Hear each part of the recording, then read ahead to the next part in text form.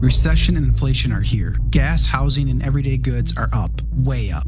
And you want to be ready for any situation. So what would you do if there's no food on the shelf? ARC Heirloom Seeds are here to help. Did you know 99% of seeds sold today can't reproduce? With Heirloom Seeds, you only have to plant once. Then you can grow year after year, giving you and your family stability and security because things are getting crazy out there. Our all-in-one seed kit provides everything you need to grow your own food. This premium seed kit has over 65 varieties, 50,000 seeds in stores for 15 years. You'll also get our exclusive seed guide to make growing a no-brainer. ARC Seed Kits is a family-owned and operated business and the most trusted name in the nation for over 15 years. Our mandate is to get heirloom seeds into every home in America. Go to arcseedkits.com today and get free shipping by entering promo code podcast. That's ARKseedkits.com, promo code podcast. Get your seeds, get prepared, get growing. arcseedkits.com.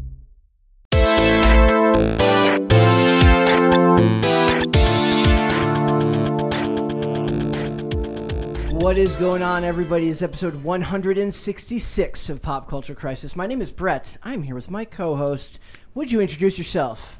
Hi, Crisis Actors. It's Mary. I'm wearing the douchiest sunglasses possible. You've also got screen reflection in your douchey sunglasses. I want to respond to the super chat that we got. He said, it was GLS Incorporated that said, Mary, no groovy last night on IRL.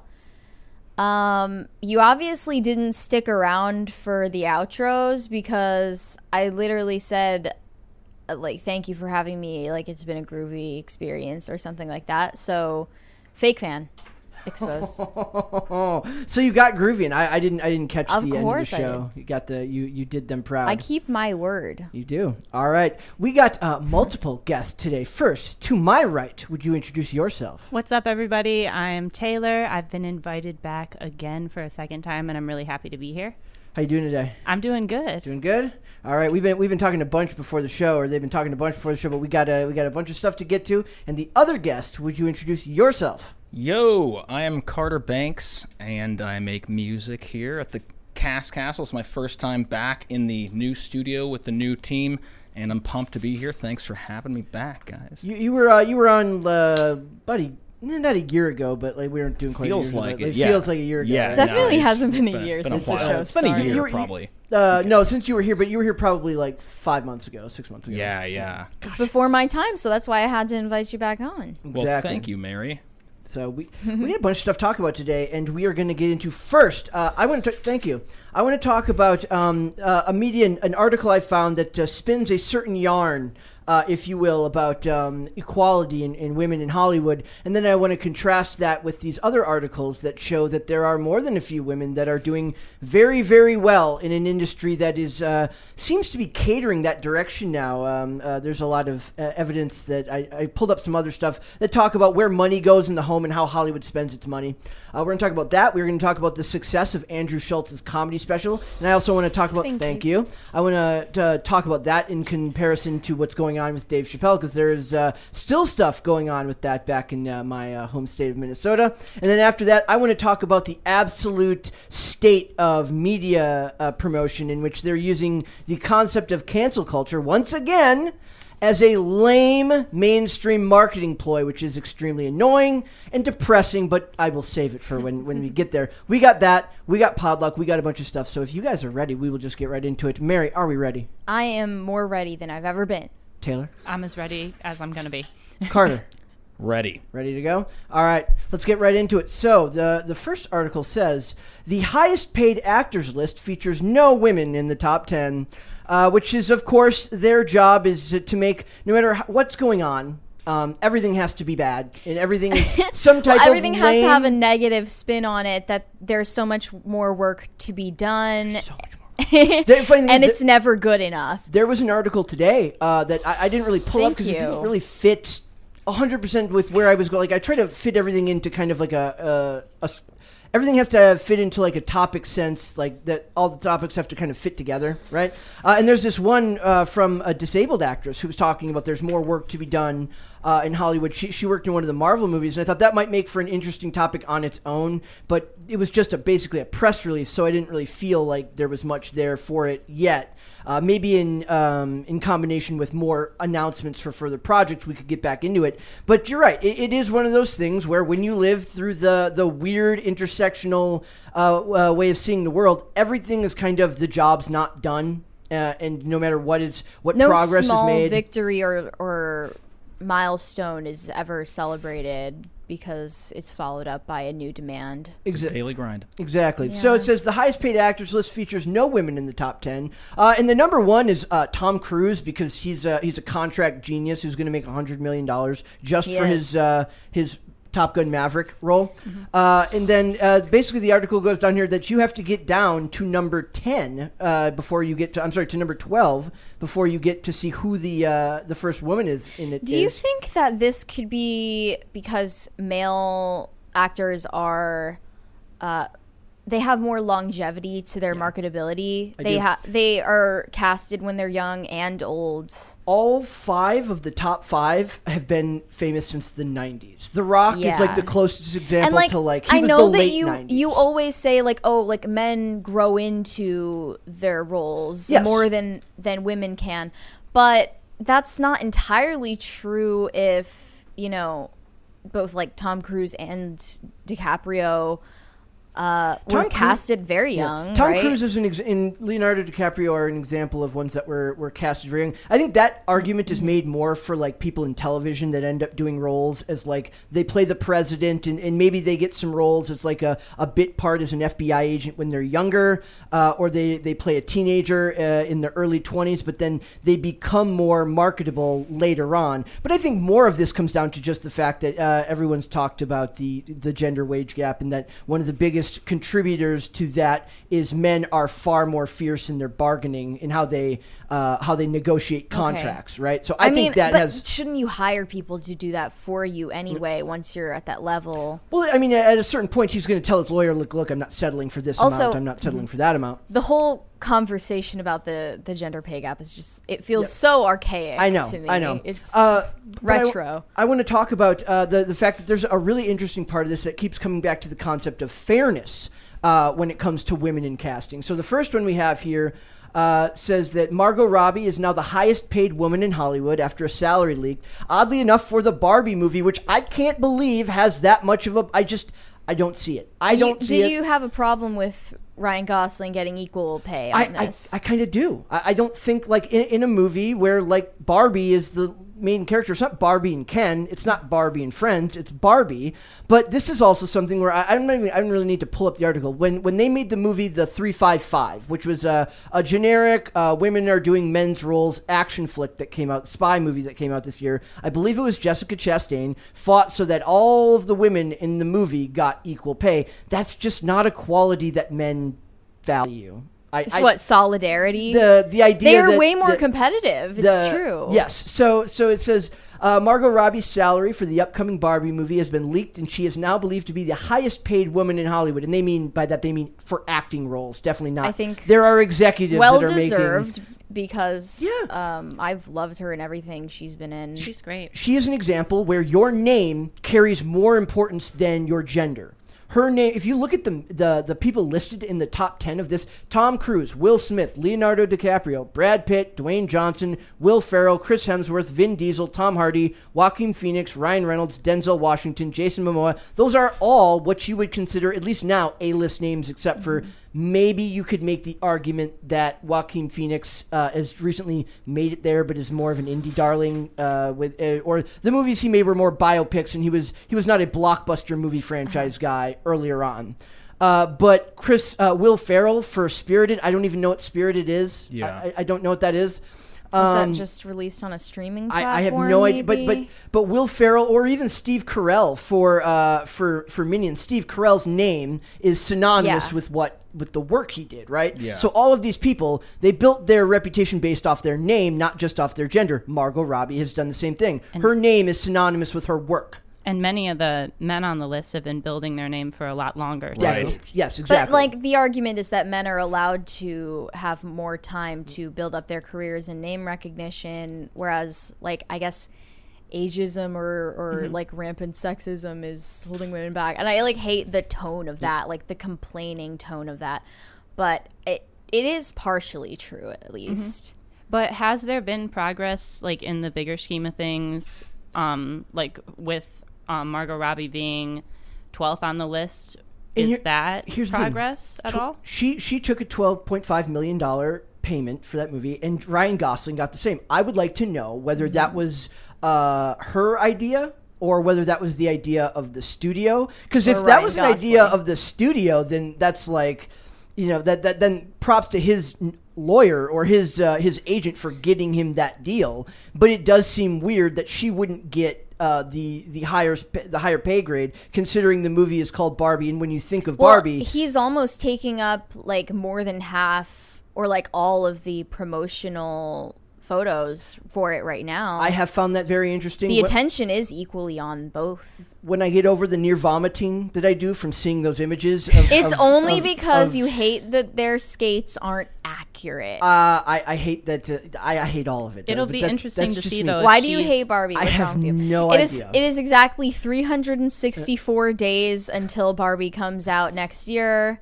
So I have a countdown on my phone. You should put a calendar behind you. They started promoting a year in advance? They haven't even started promoting it other than like a few shots like the one on screen now. But there's no trailer, nothing. They just finished filming like the other day. I wonder if she will be like more of the lead character and him she has to be. I mean, right? Like, well, I hope so. But also Ryan Gosling was saying something very cryptic about how the movie isn't what you expect it to be, unless it is what you expect it to be. It is. What if they made it like Winnie the Pooh, like Blood Honey, and it's Blood just, and Honey? You guys watch that? What if it's a Barbie horror movie and it's just her as a serial killer? I don't think it's going to be horror. That'd I be think cool. it is going to maybe I'd be all right with that. satirize Yeah. Barbie. So then we have Millie Bobby Brown makes history for and now I don't know if you guys know who Millie Bobby Brown is. Yeah. Okay, so she makes history with the highest upfront salary. With the highest upfront salary for an actor under 20, not a female actor 20, any actor. She's 18, right? So it says the 18-year-old actor who was thrust into the spotlight with the hit supernatural series Stranger Things first took on the role of Detective Sherlock Holmes' sister, Enola Holmes. Enola Holmes was a thoroughly forgettable Netflix. Well, I looked into this because I was like, I don't remember this coming out in 2020. Henry Cavill's in it. He plays Sherlock Holmes. Yeah, but I think it was purely because it's only on Netflix. Yeah. And there's just, you can pretend that there's enough hype for only a streaming platform, but like, if it didn't have a theatrical release, most people are not going to hear about it. Sherlock Holmes is like one of the worst movies I've ever seen, and Sherlock Holmes 2 is right up there with it. You hated Henry Cavill. No, he's talking about the Robert Downey Jr. Yes. He's talking about the Robert Downey Jr. I haven't seen it. Well, you can't write off the whole character, right? I don't know. Maybe someone else can carry it I better. haven't seen it in a long time. I don't remember it being particularly offensive to my sensibilities, but I love both the BBC Sherlock and I even love the CBS version of Sherlock Holmes played by I always forget that actor's name. Johnny Lee Miller with Lucy Liu playing Watson. I actually didn't mind that one, even though it was a serialized, or it was like a weekly. It was like a procedural more than a Sherlock Holmes telling. So, so she's good. It says $10 million for Enola Holmes 2. I don't remember Enola Holmes 2 netting that much positive. I think they said it was like very, very popular. The first one was very popular, but I almost want to attribute that to the pandemic and people having nothing else. I remember the watch. Tiger King effect. I remember watching it and being like, that was mildly okay. And I remember watching reviews that all said literally the exact same thing. They're like, that was fine. Yeah, and then the second one is just supposed to be expanding on it. Like, now she's a professional detective and she has to solve a mystery that intersects with her brother's. And every story is now pivoted. And this is what I mean by women are flourishing in Hollywood, is that there are more stories now being told. Prey is coming out. Prey is the Predator prequel based on a female character. There are more stories being written and told about women than there ever has been in Hollywood before. So I'm not saying necessarily strictly on the scale of pay are they making the same amount of money as men. No. But there are more opportunities now, given between 9,000 streaming platforms, however many studios we have releasing movies. The general idea is that you want to market towards women because women control the money in the house. Like if you're married, women are better consumers. Like they're the ones who are marketed to. That's what so they've kind of just moved that into the film and entertainment industry. That's kind of an archaic model because women aren't really in the home watching the color TV anymore, but they still are the better consumers. They spend more money. But then like a lot of times I'll be looking through when we do box office breakdowns, some of the better sites like a Box Office Pro will give you demographic breakdowns of who went and saw what movies, and the stuff that they're putting the women in these days are usually male dominated viewership, meaning your superhero movies and stuff like that tend to be skew male, 60-40, 70-30 in like Black Widow. Yeah, well, yeah. Did you say the viewership for that? I would have to look at what the numbers were for that. But like when we talked about Top Gun Maverick, I think that was 60-40 or something like that. So and then we also have this, which is basically this. I don't boycott often, but National Treasure without Nicolas Cage is a no. Brett is going to go on strike. I don't even care if Catherine Zeta-Jones is still kind of smoking hot. That's fine. That's fine. I'm not going and seeing anything National Treasure without Nicolas Cage in it. I'm not doing it. So it says Catherine Zeta-Jones plays a black market antiquity dealer playing cat and mouse games with Jess, a dreamer dreaming of joining the FBI. It's literally it's an immigration story. It's kind of slapstick in like ham fist. Like you can literally picture the writer making it and being like, it's like testing the waters for like how seriously can we make you take this storyline. Yeah. So it says they literally talk about it here where it says though not on hand for the San Diego Comic-Con panel, Catherine Zeta-Jones said via video dispatch that she loved the original series. Do you think that Catherine Zeta-Jones actually loves the original National Treasure movies? I think she sits down and watches them at home. Maybe. I don't think Catherine Zeta-Jones has the time. Give her the benefit of the doubt. It's possible.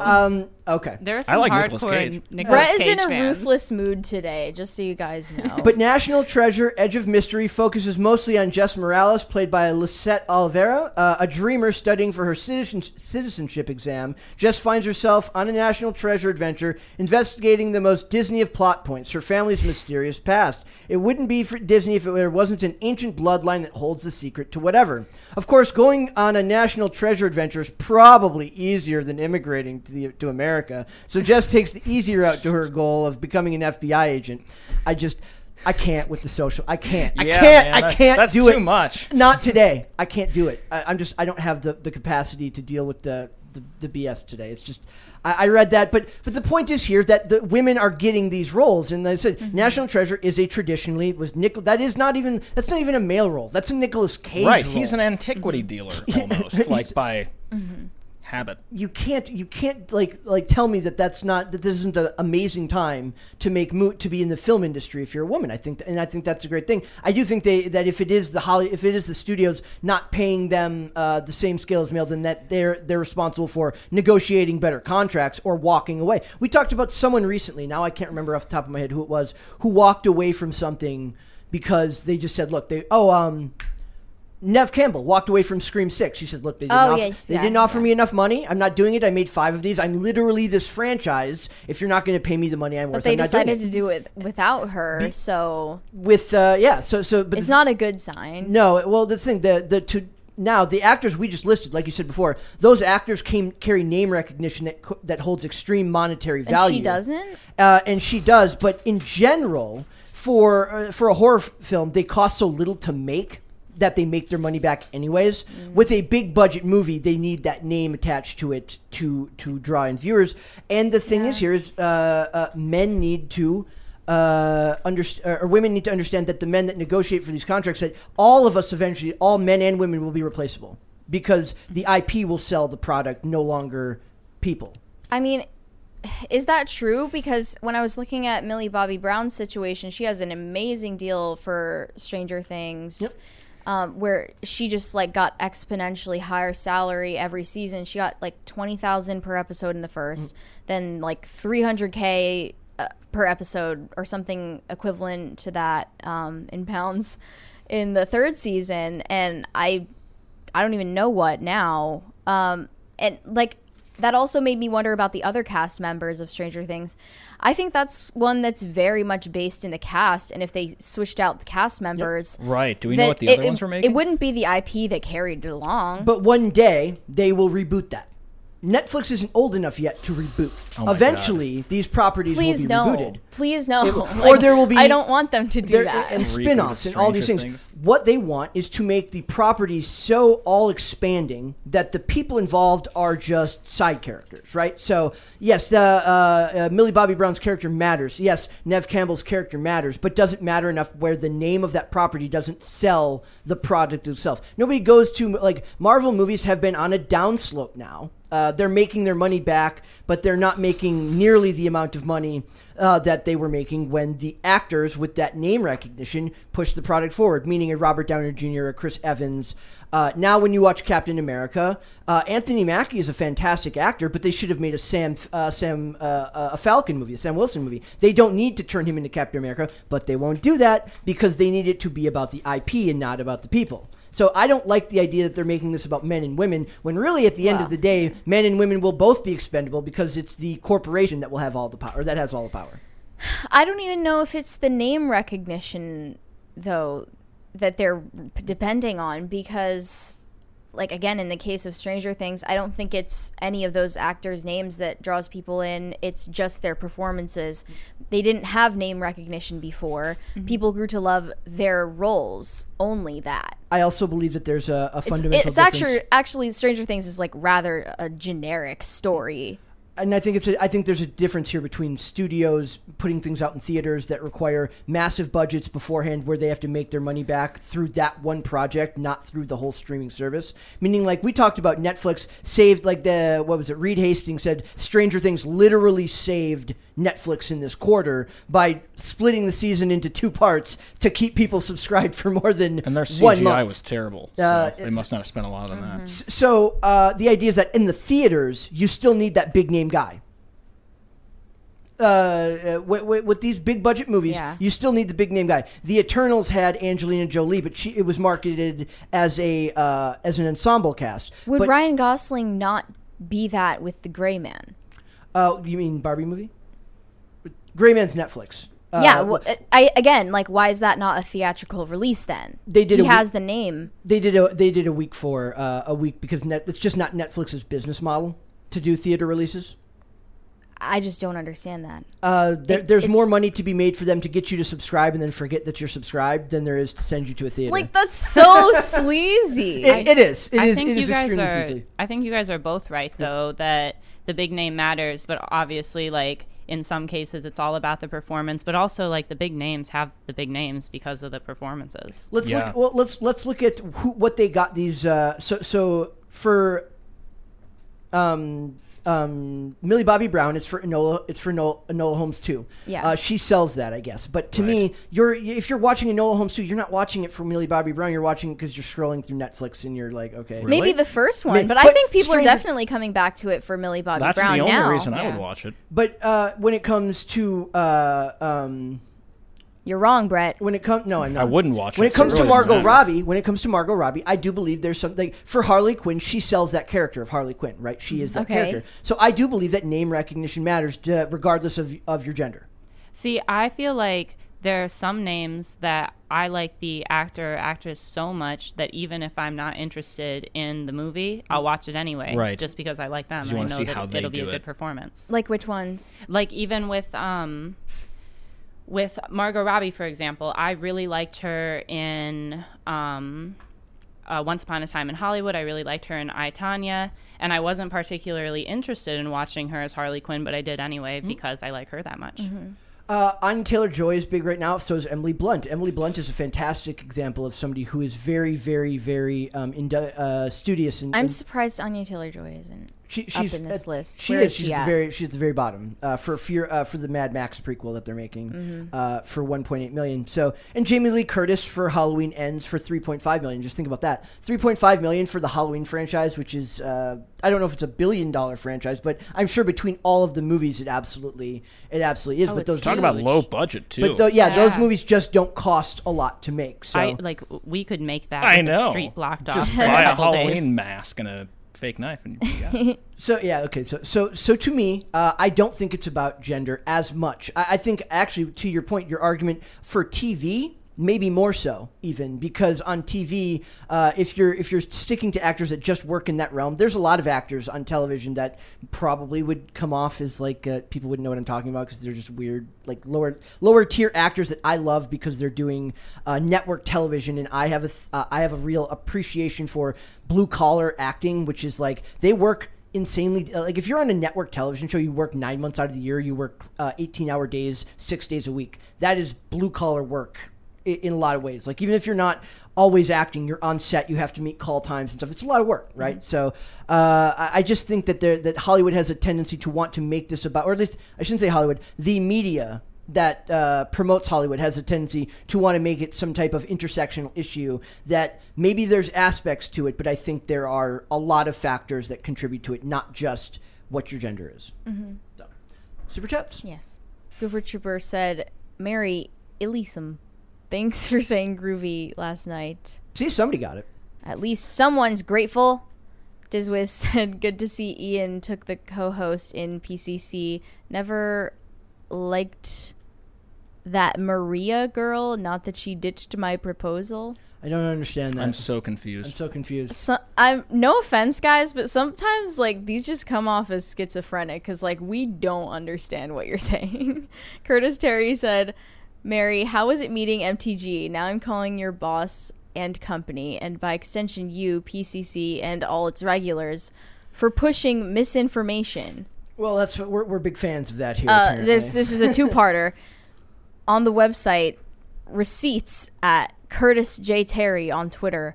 While the subject is unimportant, the ethics are, and as a former edgelord, that states you. And then he continues down here. Okay, it's a four-parter. Yep. Cares about, states you care about ethics. I'm sure you're going to refuse to go back on IRL or lock yourself in the studio. Wait, you already do that until this is corrected.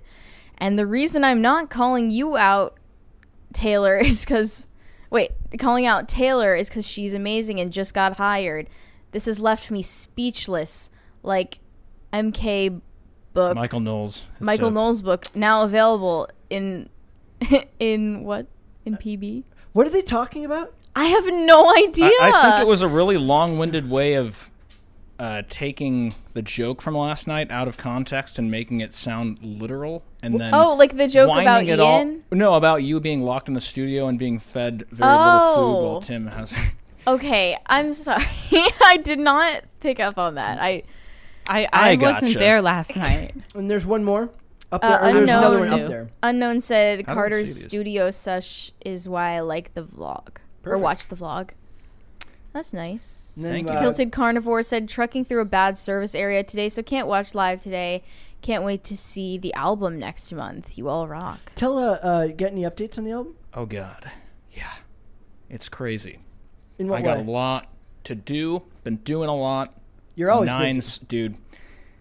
I'm looking at this like at the end I will be not as busy, but yeah, we're shooting a music video. It's a hard release on August 21st. Excellent. And I made it 2 months ago. I'm sticking to it. Everyone's on board. 9 songs, 8 or 9. It's crazy. It's very good, and yeah. You seem exhausted. I'm exhausted, but I'm also really excited. I've never been more excited about a music project in my life. So. I love that feeling. Exhausted but excited. That's how I can work so much. Caper2X said, Mary, I witness your groovy moment. Hooray. Now, Brett, let's rake Carter's pockets for some PCC music. Oh, just after he said he's like tired out of his mind. We do he said need also, howdy, Taylor. We do need a Podluck theme song.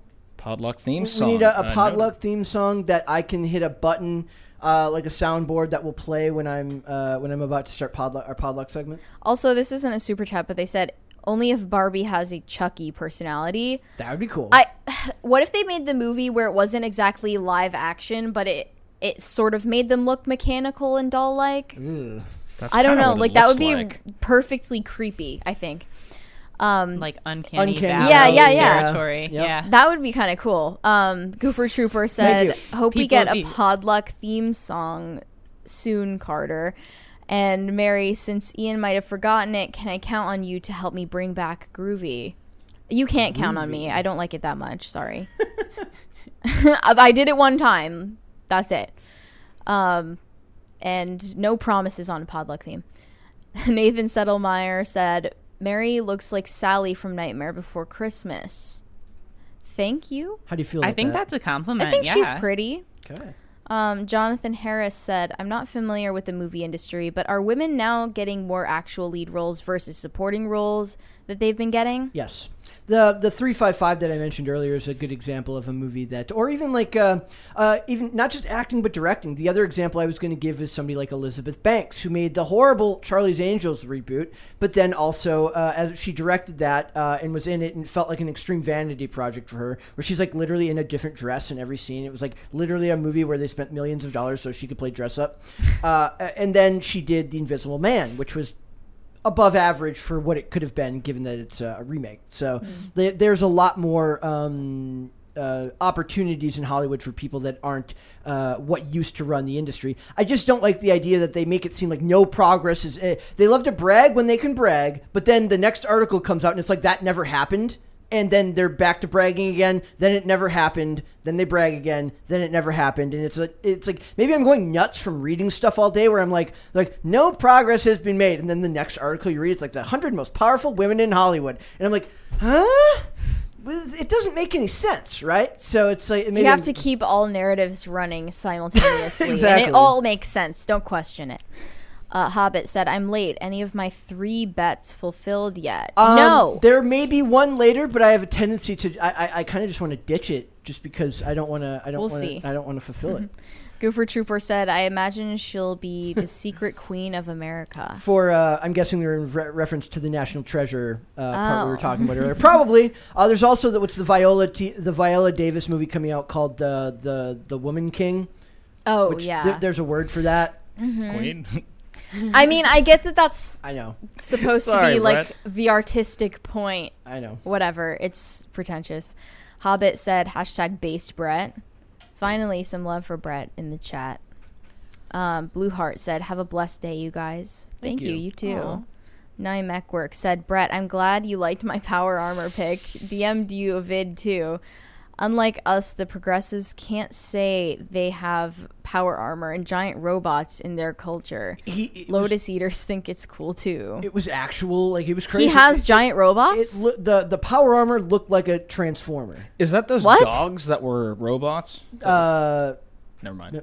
It was like... Wait, what? Sorry. Oh my gosh. Like the military grade? Yeah, I mean, I saw something the other day. Just forget I said anything. This guy apparently has giant robots, and he wants to make them fight.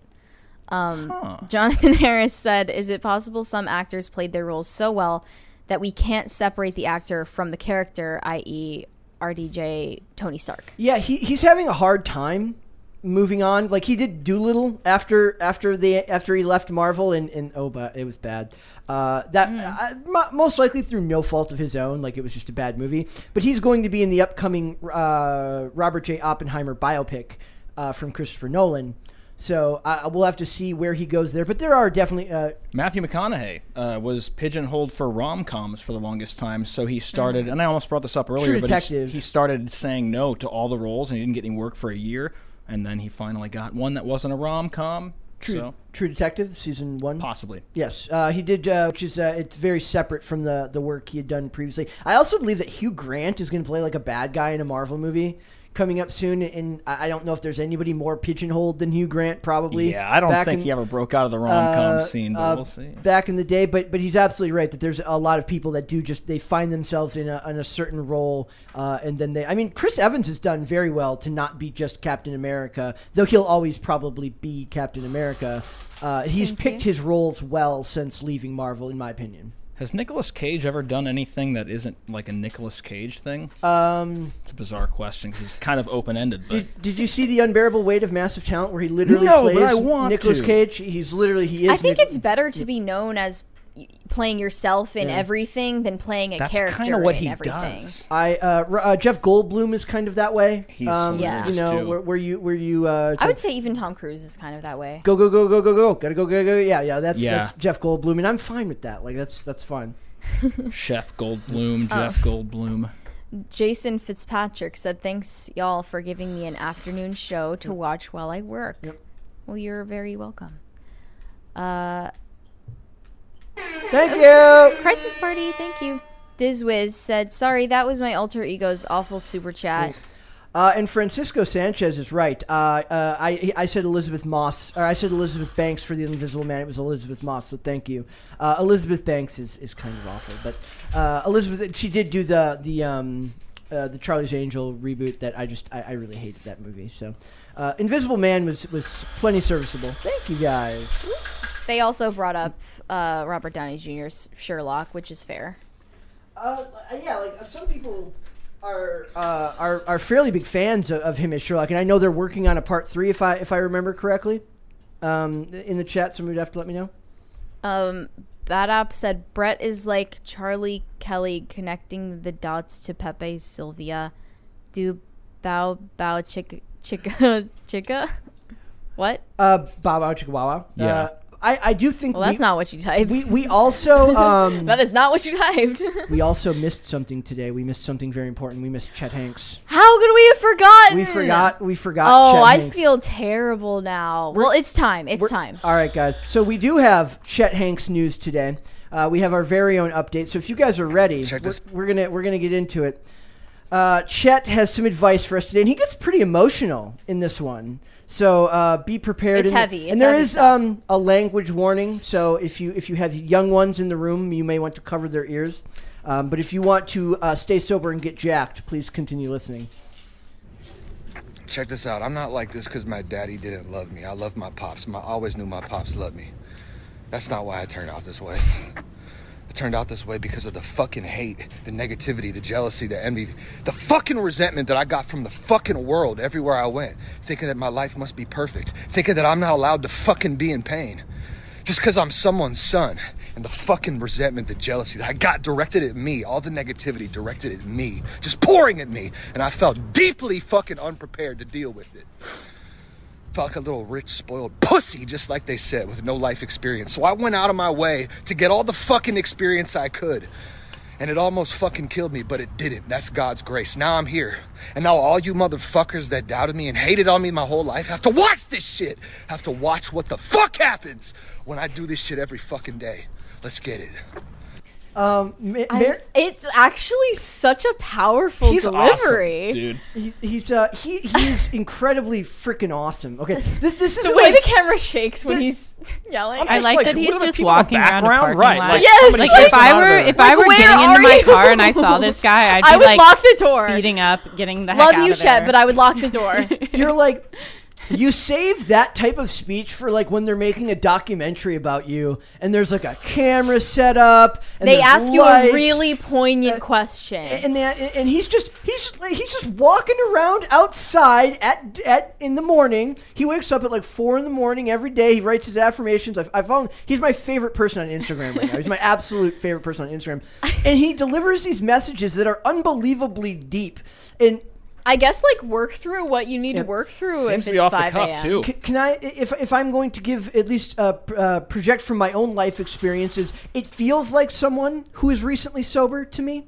When you get newly sober and you've been numb for a very, very long time, you get these waves of emotional resonance that come out in very, very harsh ways if you are learning to express them again. And when he's turned that type of feeling into part of his business model, I feel that he is kind of it's becoming a perfect storm almost. I am hoping someday soon we are going to find out firsthand from Chet what this all means. We want Chet here. We want Chet here. Yes. So we love you, Chet. We love Chet here. Oh, there's some more super chats. So let's read those before we go on. Yeah, one from Riley Vertis that they retracted the message. But thank you. Thank you, though. Waffle Sensei said, never forget Chet.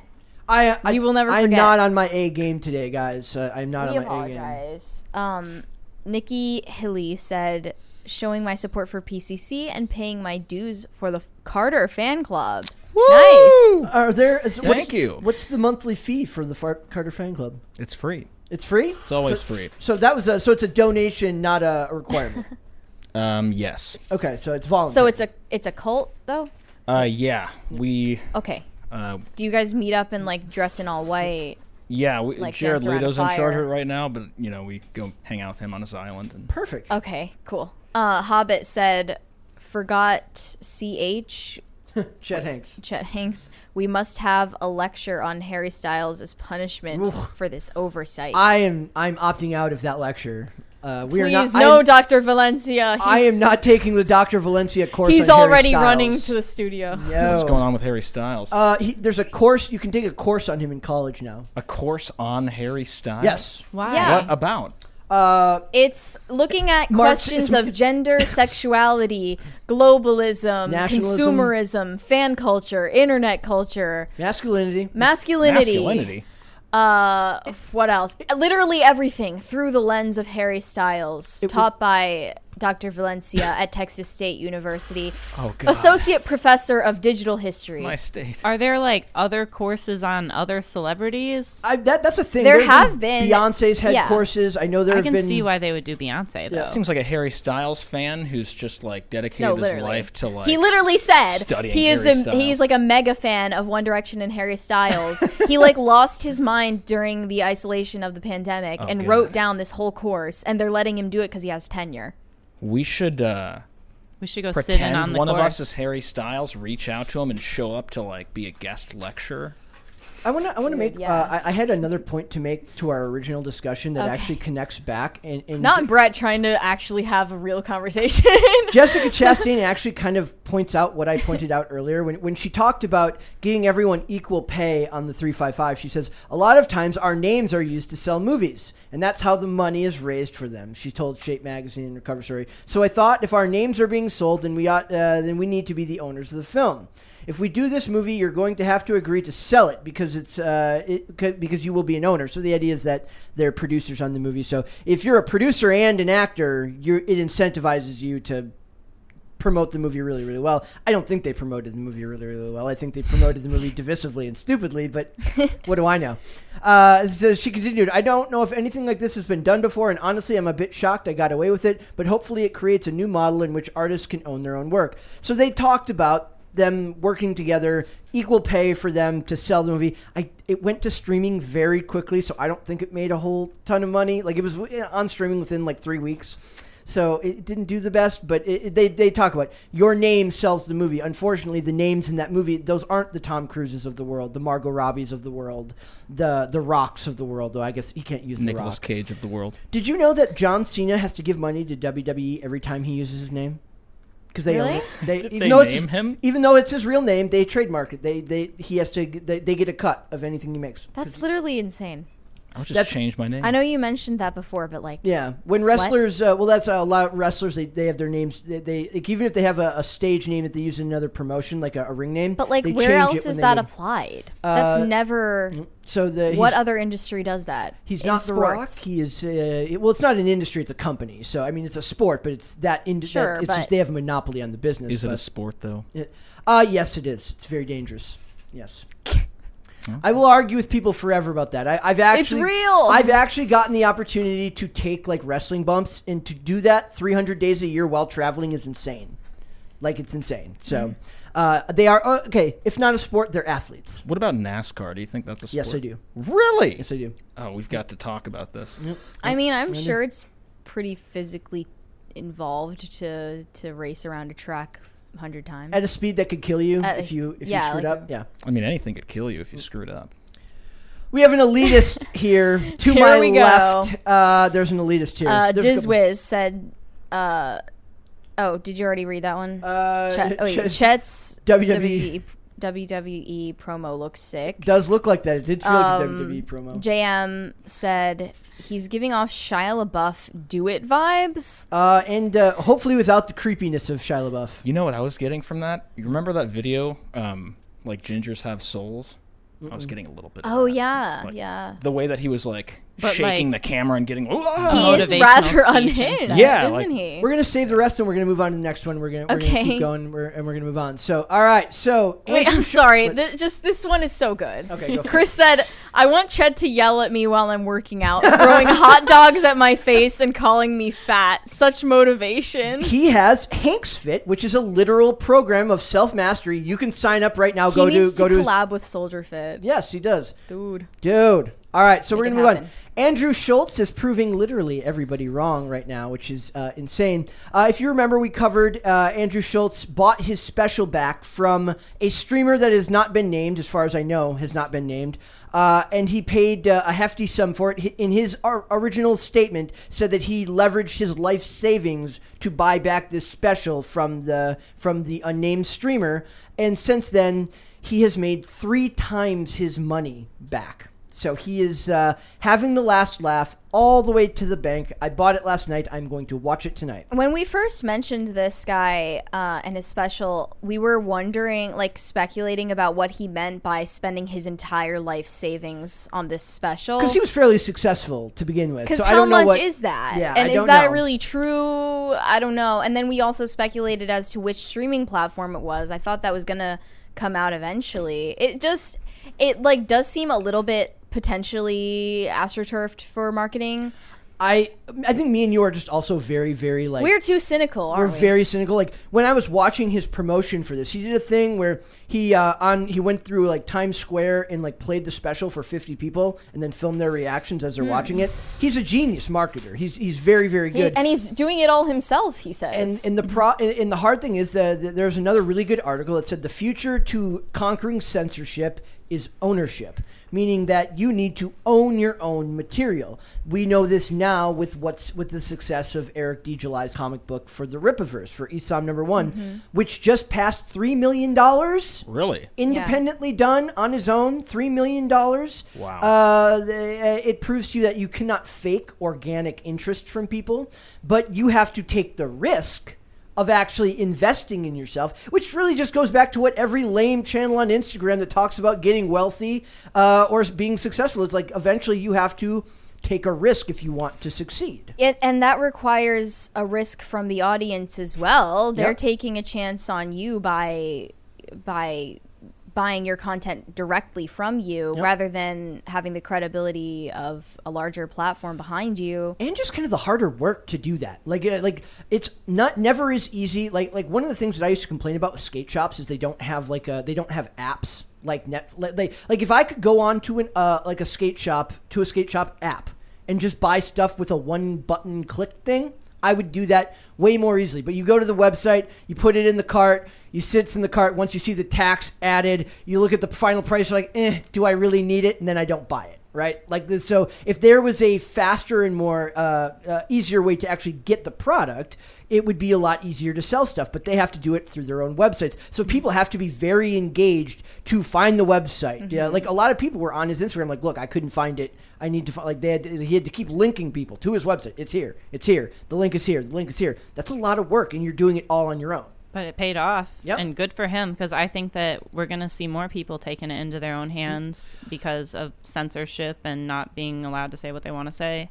He's not the first comedian who has been criticized for their comedy, that's for sure. No, we just yesterday we talked about Dave Chappelle in the hilarious state of which the state of Minnesota, my home state, it was protesting outside of First Avenue, telling him, and it's a little different because he's a gazillionaire who then sells these to Netflix for a premium, right? So that's a little bit different, but it's still about if he wanted to, if Netflix, if Dave Chappelle didn't have the platform he had and he wanted to release it himself, he would have to take that risk and put it out himself. Yeah. Right? That's really funny. I have friends in Minnesota who have been posting videos of like at the protests, people, and he was posting it, and he put hashtag all the hashtags like trans, transgenderism, this and this, and then hashtag support black art. So he's literally trying to be like as neutral as possible. Like, why are you being mad? You're not supporting a black artist because they're showing you. But it's like insane that you have to abide by their framing. You have to, regardless, no matter what.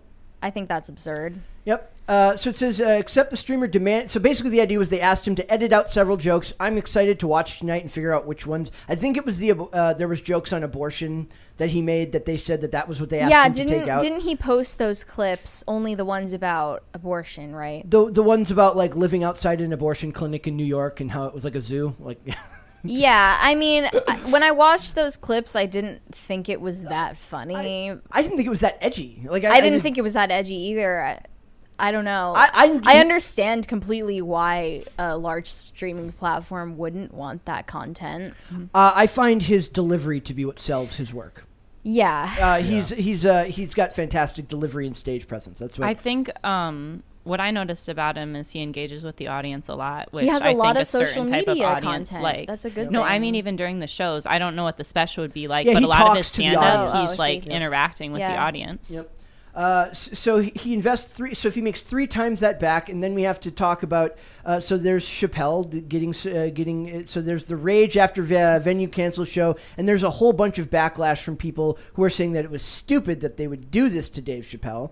But what's better here? Is it better to be Dave Chappelle and be get the moved from one venue, because Chappelle wins either way. He gets moved to the other venue and gets all this free. You could not, if you're a comedian and you're looking for free promotion, you could not create in a lab. I think that was like what person said. You couldn't create in a lab better promotional material for him than the people who are protesting him right now. Yeah, that's the same deal with me. That's the reason why the whole sports issue blew up, is because so many people came to hate on me. Right. They started sharing it, but all their followers came to follow me and stopped messing with them. And you said, and the same thing kind of happened to Jamie, right? Like it happens in a lot of instances. So the idea here is that you have to be willing to be bold and take a risk. When are they going to realize you can't cancel Dave Chappelle? It's not going to happen. He's grandfathered in. I don't think they believe that they have the power to cancel Dave Chappelle. But the motivation for getting this venue in particular, canceling him, was confused. I saw this tweet that said canceling the performance does not accomplish the narrow goal of stopping Dave Chappelle from speaking. The performance was merely transferred to an alternative location, and all will be able to watch him there. If ever there was an example of virtue signaling, this is it. I don't think that the goal was to stop Dave Chappelle from speaking at all, because they were fully aware. First of all, they wanted him at the venue. They just were afraid of getting backlash from Antifa and having their business physically assaulted, vandalized. Go ahead. Well, secondly, when it wasn't an act of like attempted cancellation, it was saving themselves from cancellation and from being from retribution. Sure. And then then they posted that Instagram explanation that was like retroactively apologizing for it, but they were fully aware that another venue was going to take him. They need to posture. That was the goal. It was their posturing that they were doing. They didn't think, we're going to silence Dave Chappelle. And this has been happening in Minneapolis, Uptown. I still follow a lot of the local magazines and stuff up there.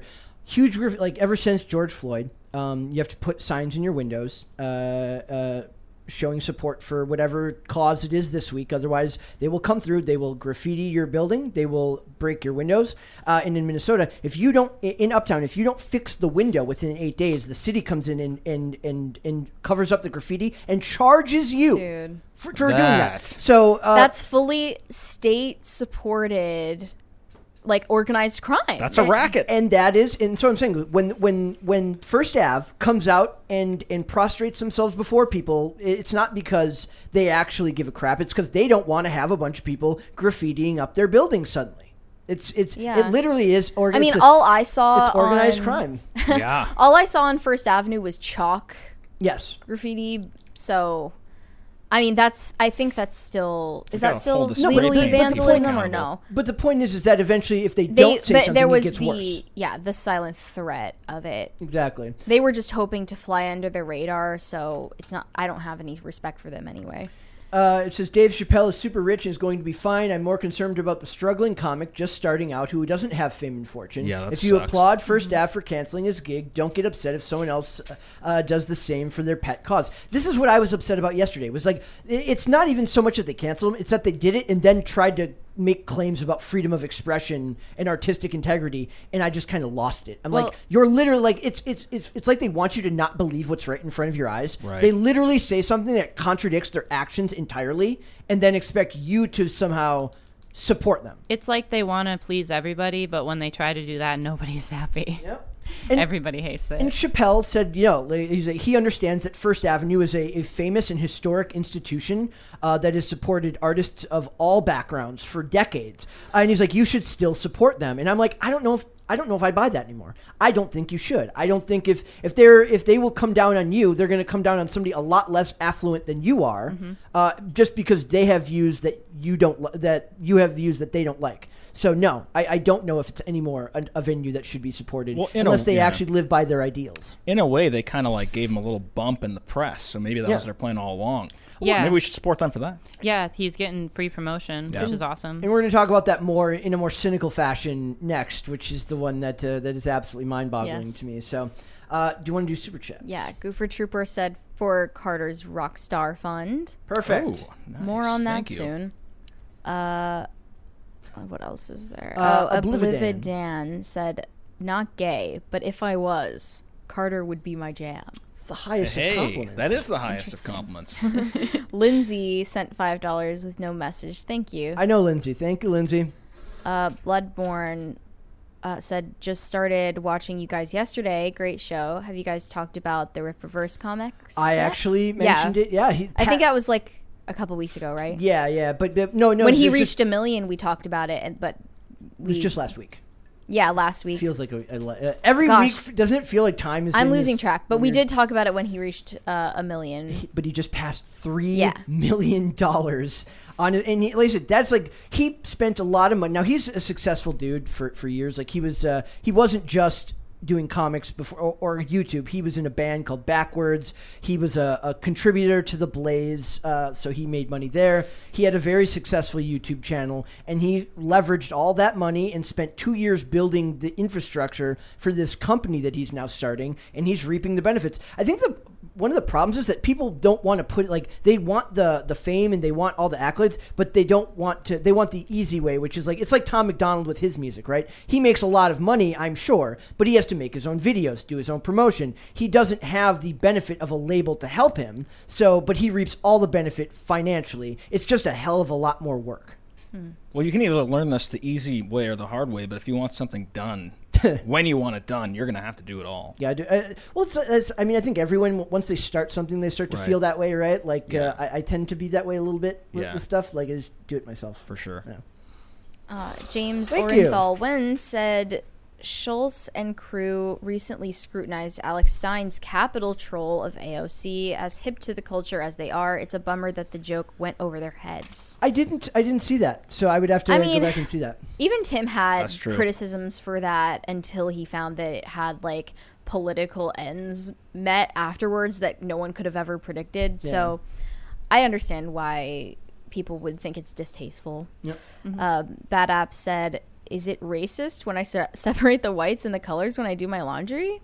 It's very racist. That's a good question. You're canceled. I actually had a conversation with people here that said that they don't separate. I don't. You don't separate your whites from your dark. I think that's an antiquated practice from when dyes were lower quality in the 60s or something. I also do not separate my laundry. However, have you ever seen me wear anything white? That's a fair point. And I throw my white shirts away after I wear them. So well, it's also the white stuff that I own is just towels, and if that even. Yeah. So that's all garbage laundry anyway. So garbage I'm putting a different. I actively avoid buying white clothes because I know myself you spill too well. Yourself, right? I buy the 6-pack or 7-pack of white tees, and then I just wear them skating, and then I throw them away. So you always look like fresh. They never come out as white shirt. once you wash them. It never comes out the same way. Plus, those shirts are thinner material because they're made to be undershirts, so they're not really. They turn into extra medium. No, I never dry anything. I air dry everything. Oh, really? That's crazy. You have like clotheslines? No, I hang them on hangers and then in hooks in my room. I hang dry a lot of stuff too. I don't even wash some of my clothes. We are off. Put it in the freezer. Your clothes what last are we longer. doing? What are we talking about today? Let's move on. Next one. Beastly Devil 777 said self-preservation in the face of a radically charged political group is the only choice for most of these business owners. They need to take a stand. My friend that posted like the video where he put the hashtags for both groups in there. He's like, I wanted to bring signs, but I didn't want to get attacked. I was like, that's because they're cry bullies. They will cry out in pain as they hit you. That's it may be verbal hitting, but that's what they do. Yeah. What about just getting better security at a venue if you're worried about protests? But also is that a dumb idea? No, it's not. The costs of security are pretty hefty. And for First Ave, that problem comes tenfold because they don't want the bad promotion for their actual business either, because it's considered such a bastion of progressiveness. The venue is. Yeah. It's like, why high-end security? Thank you. There's so much money going to Hannah Claire's bank account. She is getting so rich. She's gonna start like a lobbying super PAC with all of this to bring back the Hartford Whalers. Thank you so much. Hobbit said the Min Mafia has come to town. The Minnesota Mafia. Nathan Koss says in Portland, a local Antifa cell got a contract with the city to clean up the streets, then attack the other groups who won contracts to do the same. These people, man. Unavailable ID name said Streisand effect. Don't look over there. Exactly. Johnny Beck sent us a GG with GIF a thumbs up. And a thumbs up GIF. Thank you for that. Thank you. Goofer Trooper said you don't need to separate as long as you wash cold. I never even wash them cold. I use cold What's the water. deal? If I don't you have don't, any you'll of my shrink colors. all your stuff. It never shrinks. Well, then you're not washing it. It's fake news, truly. Carter. Jonathan Harris said, Mary, the problem is when you bleach. That is the problem. All right. We are going to move on, guys. We are going to move on, and we are going to talk about cancel culture, as we would say. Cancel culture. And what is now the very cynical use of cancel culture as not just a marketing tool, but not just a product, but as a marketing tool. And this for those of you who don't know, Brett was absolutely furious reading this article this morning. Like, I got angrier the farther down it was another level. Okay, so the concept here is that cancel culture, when it's done correctly, is not to make you lose your job. It is not to make other people dislike you. The active goal of cancel culture is for you to kill yourself. That's what they want. That's what the activists on the internet want. They don't want you to be able to make a living. Has that happened? There was actually, yeah. Yes, there was. I get messages and comments like that all the time. But do they ever succeed? There was the video game. There was the video gamer who did it after his ex-girlfriend. I don't remember his name, so I'm not going to call it. Yes, it has happened. But the point is, they don't want you just jobless. They want you homeless. They want you to end your life. That's what they want. And now Hollywood, very cynically, because they're garbage human beings that will use anything to their ends, have turned something as insidious and awful as the concept of a bunch of losers on the internet who want to get people they don't like, who believe things that they don't believe, to kill themselves, and turned it into a product. And then I do not blame this on the actress in this article. I don't believe this is her fault. It's the framing of the way it's done in this Daily Mail article that I hate very much. So it says, so often I don't say things I truly believe, Naomi Harris reveals. She reveals that she censors herself because she's terrified of cancel culture in a cover shoot for Amazing Magazine. So now, the first paragraph is her feelings, her generic feelings on cancel culture, which, like I said, taken to its final conclusion, is to get people to off themselves, and then it becomes about a photo shoot. The whole thing, the rest of it. That's insane. So it says Naomi Harris so it's the tone shift that bothers you. It's the tone shift. I'm like waiting for it to come back up because it's the headline, and it's just about what she's wearing. Well, when I was reading this, I thought, like, in the beginning, okay, I get what she's saying. Yeah. I totally agree with this. And then once it shifted, I thought surely it's going to go back, and it never did. It just went deeper into what outfit she was wearing and her thin dusting of makeup and the shoot. And yeah, the point of it is that there is nothing to get on a topic that's extremely serious. I thought she had something interesting to say about like casting. Oh, there is something in here about. Yeah, she said she explained that during her career she steered clear of playing stereotypical roles, and said she admires her younger self for sticking to her beliefs despite being a so-called starving actress. I said, I will only play roles that represent positive depictions of black women, which is extraordinary. That feels like that does take guts to do, because you can't be that like right now. If you're if you like playing bad guys, being a middle-aged white guy, you are in heaven right now, because it's like evil CEO, evil businessman, evil politician, evil this, evil that, and that's I've told this story where like a friend of mine showed me this video where he's like, I feel bad for guys like Sterling K. Brown. I love this example where he was in This Is Us, and they're like, imagine he never gets to play any type of bad guy roles anymore, because they weren't going to hire an African American guy to play villain roles these days, because they just weren't doing it for a couple years. So he gets the role as like a kind of bad guy in the Predator movie. He's like chewing the scenery, he's chomping his gum really loud, being a dick to everyone, and he looks like he's having the time of his life while he's doing it. But she says Naomi Harris has revealed that she censors herself because she is terrified of cancel culture, and that she wants to be part of a society where there is a discussion. I agree. I think she's great in the article. It's just the direction they turn it to. Yes. So she admitted that she often doesn't say the things that she truly believes because she doesn't feel that she can voice her opinions in a safe space. I don't know if a safe space exists anymore. We're going to talk in a little bit about the Priscilla Presley thing along with this. She told Amazing Magazine, I may hate someone's opinion, but I'd rather be part of a society in which they are allowed to say it. So it's like the Voltaire quote, right? I don't agree with what you say, but I'll defend until death your right to say it.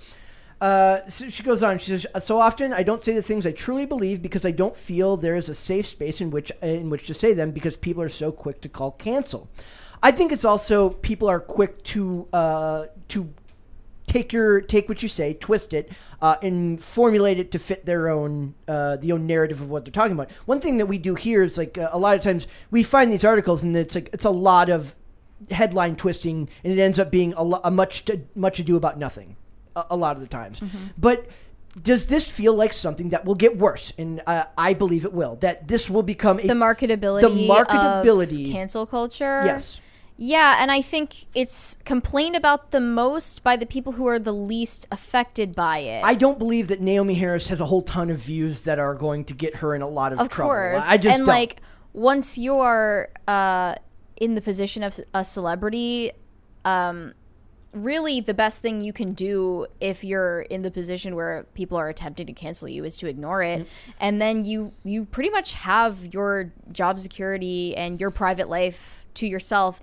What is not addressed is how cancel culture affects ordinary people who become embroiled in controversies about things they did privately in their small lives that they never expected to become public information. And from these in a lot of the things that I've been watching lately, is a lot of people feel that it's dying out. The concept of cancel culture is dying out. Like a lot of people, Ricky Martin, at least the terminology. Ricky Martin had the weird claims about having a sexual relationship with his own nephew. And then he was cleared. Those were rescinded, and he was cleared in court. And they said, and his nephew retracted the statement. He didn't lose his job. Maybe because Ricky Martin paid off his old manager. Yeah, finally. Then she was like, okay, told the nephew, rescind your comments. This is dealt with. I don't know. Does this feel cynical to you? The concept the Naomi Harris comments, or the way it was written? The way it was written. Well, sure, but I mean, what do you expect from media outlets? I expect they have better. To make money. They have to get you to click on it, and you clicked on it, right? Yes, and that's why we're talking about it. Because if I'm not going to get my 5 minutes back, then I'm going to at least make a topic out of it. I'm glad that you can express your anger here. Yes, this is a safe space for you. It is cynical because it seems like they're cancel culture Thank you. as a thing has become so prevalent that they're now using it as like a common marketing tactic to get you to look at these model pictures. Yep. It's a very shallow depth that they went into the cancel culture at all here. So. I think she looks really good in the picture. She does. That's what they wanted from you. I think they got me. I think maybe that's what you said. That might be like maybe it was the shallowness of the rest of the article. Like if they had been like about her family, it wouldn't have felt so. If it had been an ordinary feature yes. that celebrities get all the time, I don't think you would have thought anything of it. It's a very quick drop off to just. They could have put any other title and it'd be the same thing. Yeah. Like nothing in the middle. Like her opinion on cancel culture is just the cherry on top of that topic. Yeah. It's literally like I'm scrolling. I'm like, okay, it's a nice looking dress, I guess. And it's literally just explaining it the photo pisses you shoot. off so much. It kind does. of It's an incendiary headline. And then we have the topic about Priscilla Presley went on Piers Morgan Uncensored. Where you're never censored unless you're that one person who tried to talk to him about... Unless you're in the green room for Piers Morgan Uncensored and they tell you the list of like 10 different things that you're not supposed to talk about. And she talks about... they talk here about... it says... if he corrects you on your language in the middle of the interview. When I was interviewed by him, they let me say whatever I wanted. Oh, I don't know. And also there was just a slight delay, which was funny because I got a lot of messages from people saying the delay, it made it so he didn't interrupt you at all. And apparently he interrupts some of his guests, but I like talking to him.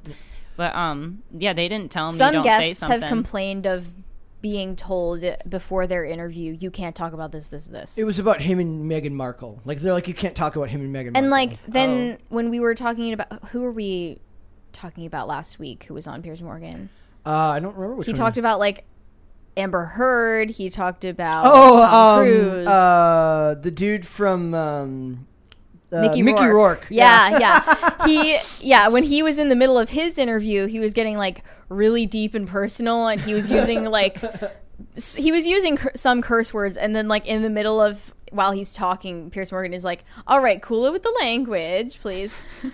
So they talk, it says Morgan mused, and now he's talking to Priscilla Presley. It says, Muse says, would Elvis have survived this weird cancel culture that we now have to endure? It really feels like he's latched onto it and made it his thing as much as it's not his And ask thing. it in a way that's relevant, which is his weird predatory relationship with her. Yes. So it says, that's a good question. This is Priscilla's answer. She said, before getting... she said, that's a good question, she said. I think of that often before getting political. She says, you know what Elvis would think? He wouldn't believe what is going on right now in this country or all over. What's happening to this planet? He was very concerned about our presidents, who was ruling the country. The British talk show host pressed her on what Elvis would have think about what's currently going on in the U.S.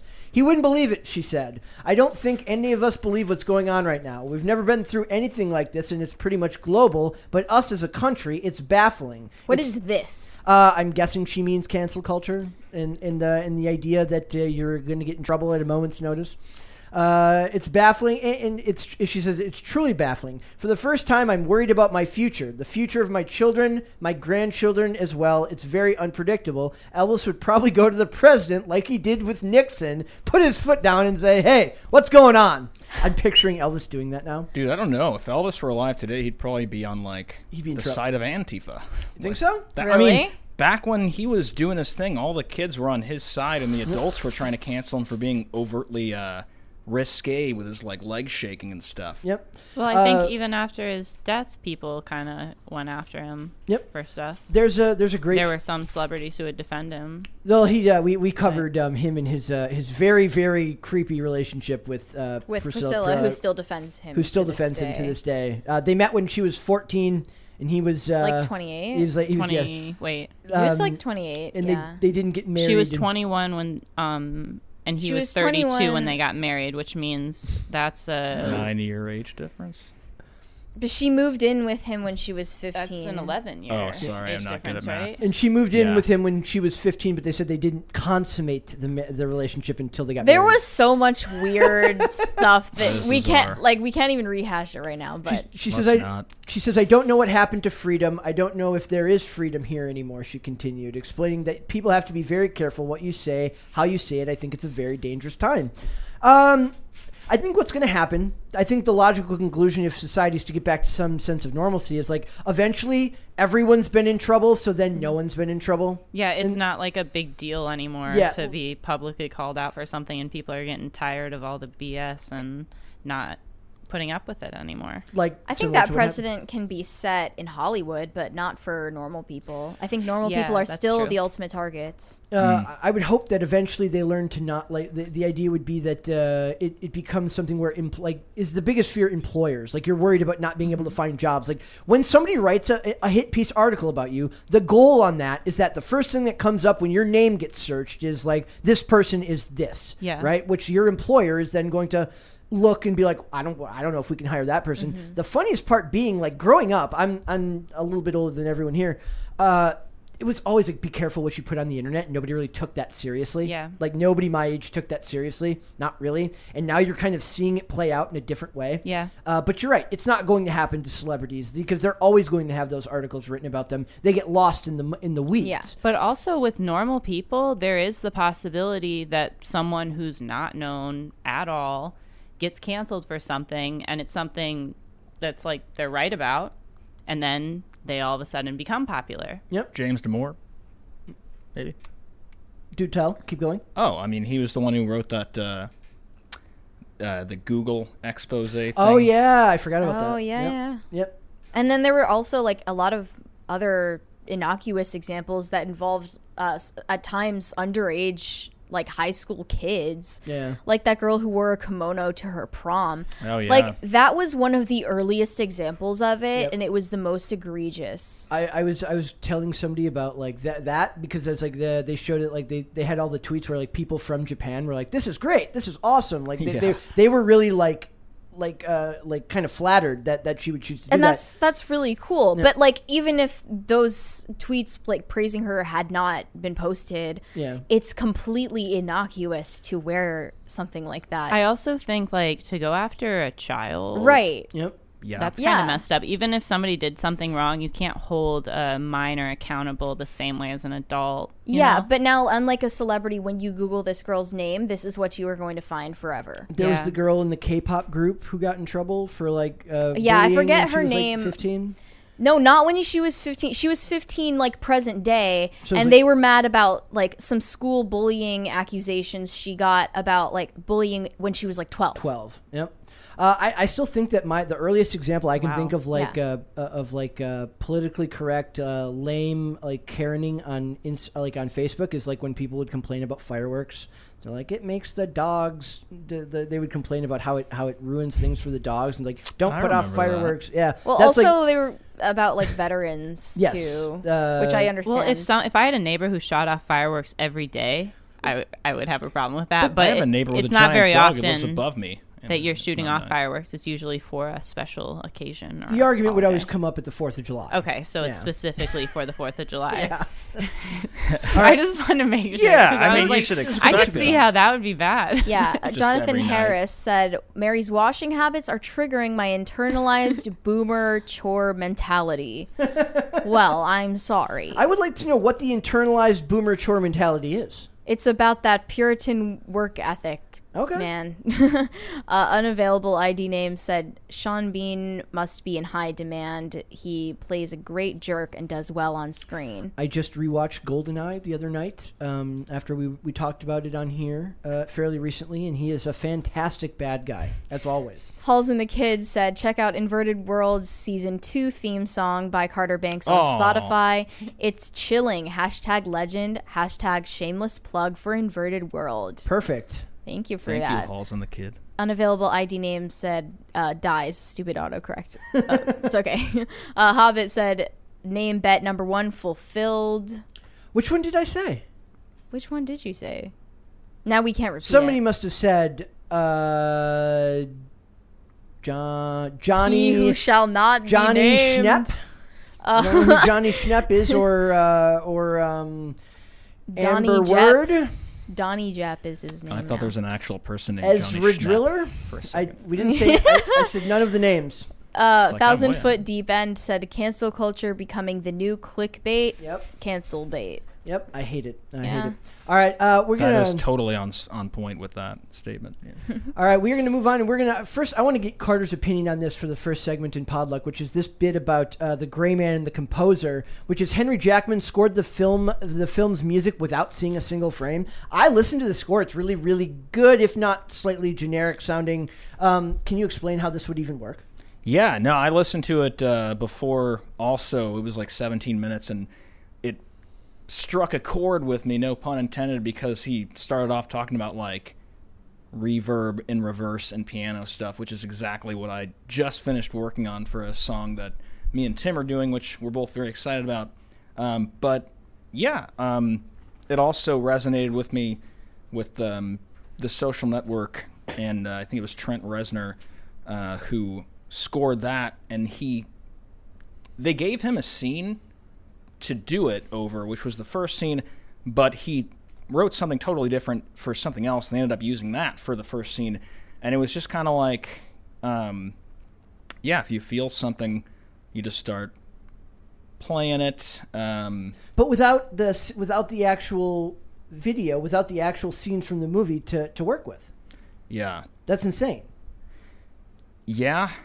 Do you think that would indicate something about the story being generic as well? That's kind of what because a lot of what the reviews were, and by the way, we're going to review this movie on Monday. Yeah. I'm very excited to see it. But a lot of the snarkier comments were like, it was fine, but if not a little bit generic. Look, I can handle a little bit generic once in a while. It's fine with me. But I think you're right that it does speak to kind of maybe they're like, and it's the action movie and the guy does action stuff. And then and as I was going off about this, like before the show. Tell everyone what Mary and me, this is where Mary and me will be very different forever. Mary does not think much of spy thrillers. Look, I've already watched the trailer for Gray Man multiple times now. I rewatched it today.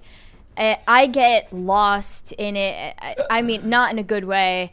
And I look up the plot, like the pitch for it. It's like this top secret CIA agent and no one knows who he is. And then he has this psychotic former colleague put a bounty on his head because he's trying to reveal secrets about, I don't even know. Like, it's just so uninteresting. Mary hates it. I love it. I know that you love it, and good for you, Brett. But I can't get on board with it. But I will give it a fair shot. Obviously, I'm gonna watch it and we're gonna review it. I'll try to be fair. My guess would be that for you, it'll end up being meh, and for me, it'll be meh plus 2 or 3. And for me, if something is meh, I get like angry. Like, why did I waste my time then? See, that doesn't do that for me. I only get angry when it's particularly objectionable to my sensibilities. Now, this is something I wanted to bring up with you also because you skate, so you skate like me. Obviously, you skateboard, I rollerblade. Mm-hmm. Yeah, you've filmed video parts before of any sort, or you understand the process of making videos. I haven't filmed a part for like a skate film. I filmed a little bit for like a low budget movie I was in, and I obviously film for fun on my own and doing some filming here. But you know people that make skate videos and stuff. But you understand the process to that is you pick a song and then you edit to the music, not the other way around. Oh, so that is very different from scoring a film, which is where they have the material beforehand and they score the scene to build up to certain moments. Yeah, exactly. Yeah. Was that the track that I was listening to in the headphones when I put them on earlier? And I was like, I feel like jumping out of a plane or something. It's going to be awesome. We're going to listen. It's going to be exactly what's happening at that part in the movie. It's going to be my favorite part. I'm very excited. So it's just very different, right, than the concept of working backwards. And when you said that, I wondered, do other composers do that? And we just don't know I've actually got a different answer entirely now that you're mentioning it like that. I mean, it is totally different because, like, working to the sound is one thing where you can make the scene changes on a music video. But if you're scoring something, you need a bunch of different songs that transition into each other that are not on the same metronome or BPM. And to that point, what he wrote, though good, was pretty generic. I mean, minor chords on piano and like picks up, and he talked about building onto it. So I mean, they could take those and put them in different places throughout. It felt very generic to me. Not bad, but good. Just generic. Yeah. So. I was joking. It's like this is like a video game, right? Like background music. Yep. Yeah. All right, we're about to make Hobbit's Day because I'm gonna do it. Amber Heard files notice of appeal of $10 million defamation suit. So she's refiling her notice of appeal against Johnny Depp. The last time I was like, didn't she already do this? But no, that was she tried to have the thing declared a mistrial because of the mysterious Juror 15, which I can't wait for the Lifetime movie to be made about the mysterious Juror 15. I really hope they do that one day. But it says Heard's lawyers announced that they will appeal immediately after the jury found on June 1st that she had defamed Johnny Depp by publishing an op-ed in the Washington Post in which she described herself as a public figure representing domestic abuse. The jury held the statement was false and was made with actual malice. And basically down here they talk about how Depp's team says that they remain confident that the verdict will be upheld. This is just drawing it out like it's a humiliation ritual or something. But she's filing it. It's her doing also, it. Also, why are the grounds for her appeal not known? Why would she not make that known in her statements? I don't understand. Who knows? The jury listened to the extensive evidence presented. Thank you. Yep. Extensive evidence presented during the 6-week trial and came to a clear and unanimous verdict with the defendant herself defamed Depp in multiple instances, his spokesperson said. We remain confident in our case and that this verdict will stand. So it will make Hobbit very happy because we will have more to talk about theoretically when this comes out and forward. It would be hilarious if some bombshell actually comes out and she actually she wins. Let's do it all over again. So much fun. On. We will do it again. And I actually have an article here that Taylor found that kind of blew my mind. The article about siblings. Oh yeah, it's about a tweet. Yes. So Mindy Kaling says, with white families on TV, the brother and sisters are always flirty with each other. And then the internet kind of like collapsed in on itself as they argued about where that means in movies. And the first example that came to mind for me was Clueless. That was the one I thought of as well, just because that was something I watched a lot of times. And very interesting, considering Paul Rudd basically looks the same now as he did when that movie came out. He does. It's weird, almost. The adrenochrome, it's working for him. It's doing good stuff. Alicia Silverstone still looks great, too. She just doesn't look the same she did back then. Yes. Well, same with, what's her name? Stacey Dash. Stacey Dash. Come on, pop culture. We want to talk. For those of you who don't know, Stacey Dash is super based. Like super ultra, like not just like based like Donald Trump is. Voted for freaking Mitt Romney. She's so right wing. Like that's like... I don't know why she'd admit based. I don't know. I was going to say not based. I was like, I don't know why she'd admit that, but she admitted that. She has the longevity of being based. Yes. Okay. The cousin of Damon Dash, the music producer. So, and they mentioned Ross. Yeah, you're right. It does not make you based to vote for Mitt Romney. It makes you a neocon. Not I understand anymore, that. right? No. Yeah. But the point is, she was being who she thought she was, in spite of the. In spite of what people are saying. So everyone mentions Ross and Monica. I was not a Friends. I don't agree with that. Just from what I've seen of Friends, which is not negligible. I mean. And then you mentioned the Brady Bunch. I mean, yeah. Thank you. There's a nostalgic part of me that there's a step-sibling thing. Yeah. Yes. We need to mention that some of these are step-siblings. That is deliberate, right? Step-siblings are ex. What is the point, though? I don't understand the motivation. Like to let's make insert everyone this uncomfortable. Theme in. Is it just the Hollywood agenda to? It's not to make people uncomfortable. It's to make them more comfortable with something that they already don't like. It makes me a little uncomfortable. Why do they do it? Exposure. It's like I think exposure. it's also like sort of the way that Disney has often taken out like one of the parents in the family. Usually the mom. Yes. I don't understand that. Maybe it's just easier for casting. That's a good excuse, but it's a weird thing to continuously like repeat over and over. If you haven't seen a Goofy movie, go and watch a Goofy movie. Isn't a cartoon? A Goofy movie was good, but also another example of that. He is a fantastic role model. Isn't he a dog? Goofy is a single father. He's a single dad, and he's a fantastic yes, he's a dad. dog. Okay. He's also a single father. He's a fantastic single father to a son who's just, frankly, kind of a dick. He's not grateful. He's not very grateful. So they mentioned the Brady Bunch. The other one they mentioned in here was Dexter, but they're not even. They're adopted. He's adopted. Yes.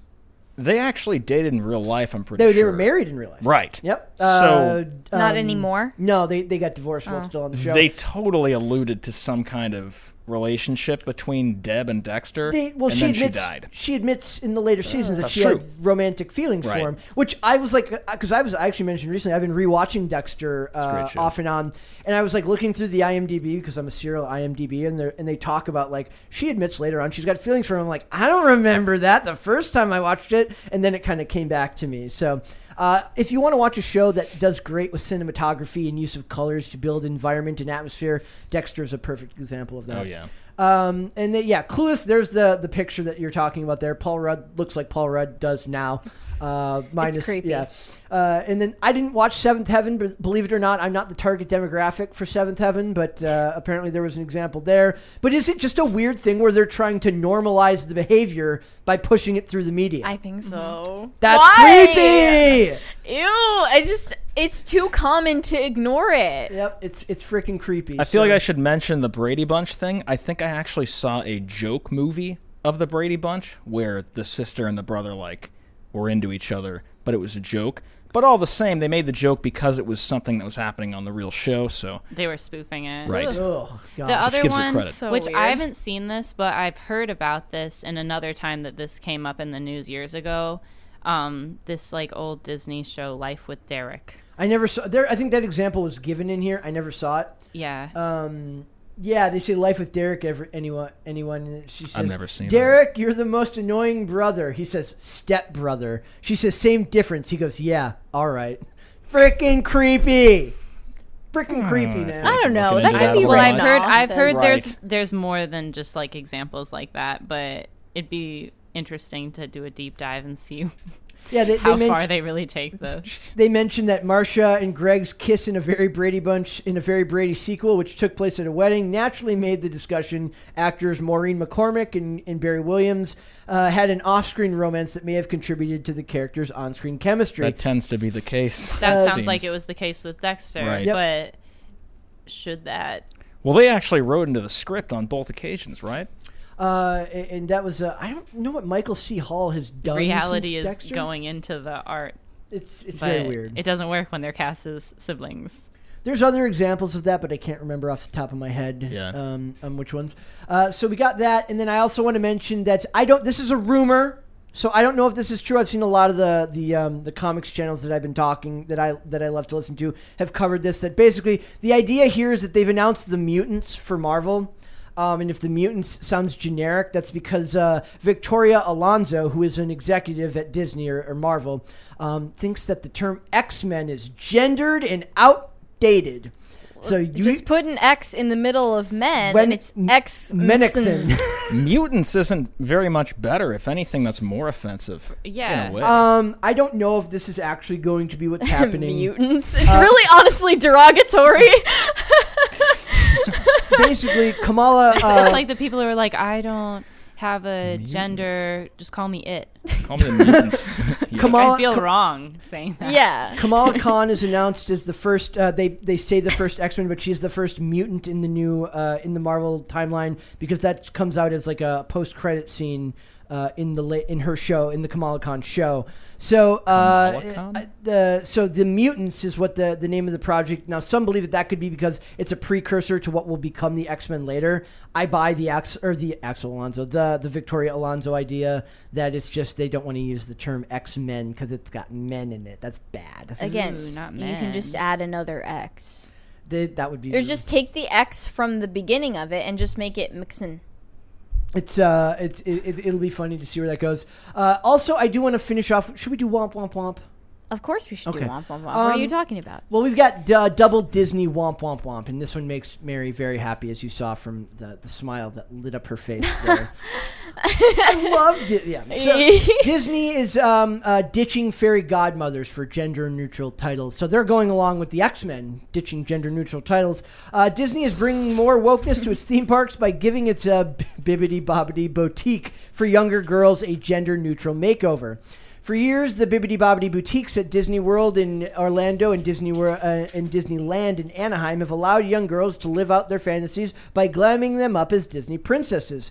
Disney has always called its stylists the fairy godmothers in training, But when the boutiques reopen on August 25th, after more than 2 years of COVID closure, they will be called the Fairy Godmothers Apprentices. So the idea is that they're not fairy godmothers in training; they're gender-neutral fairy godmother apprentices because the fairy godmother isn't human.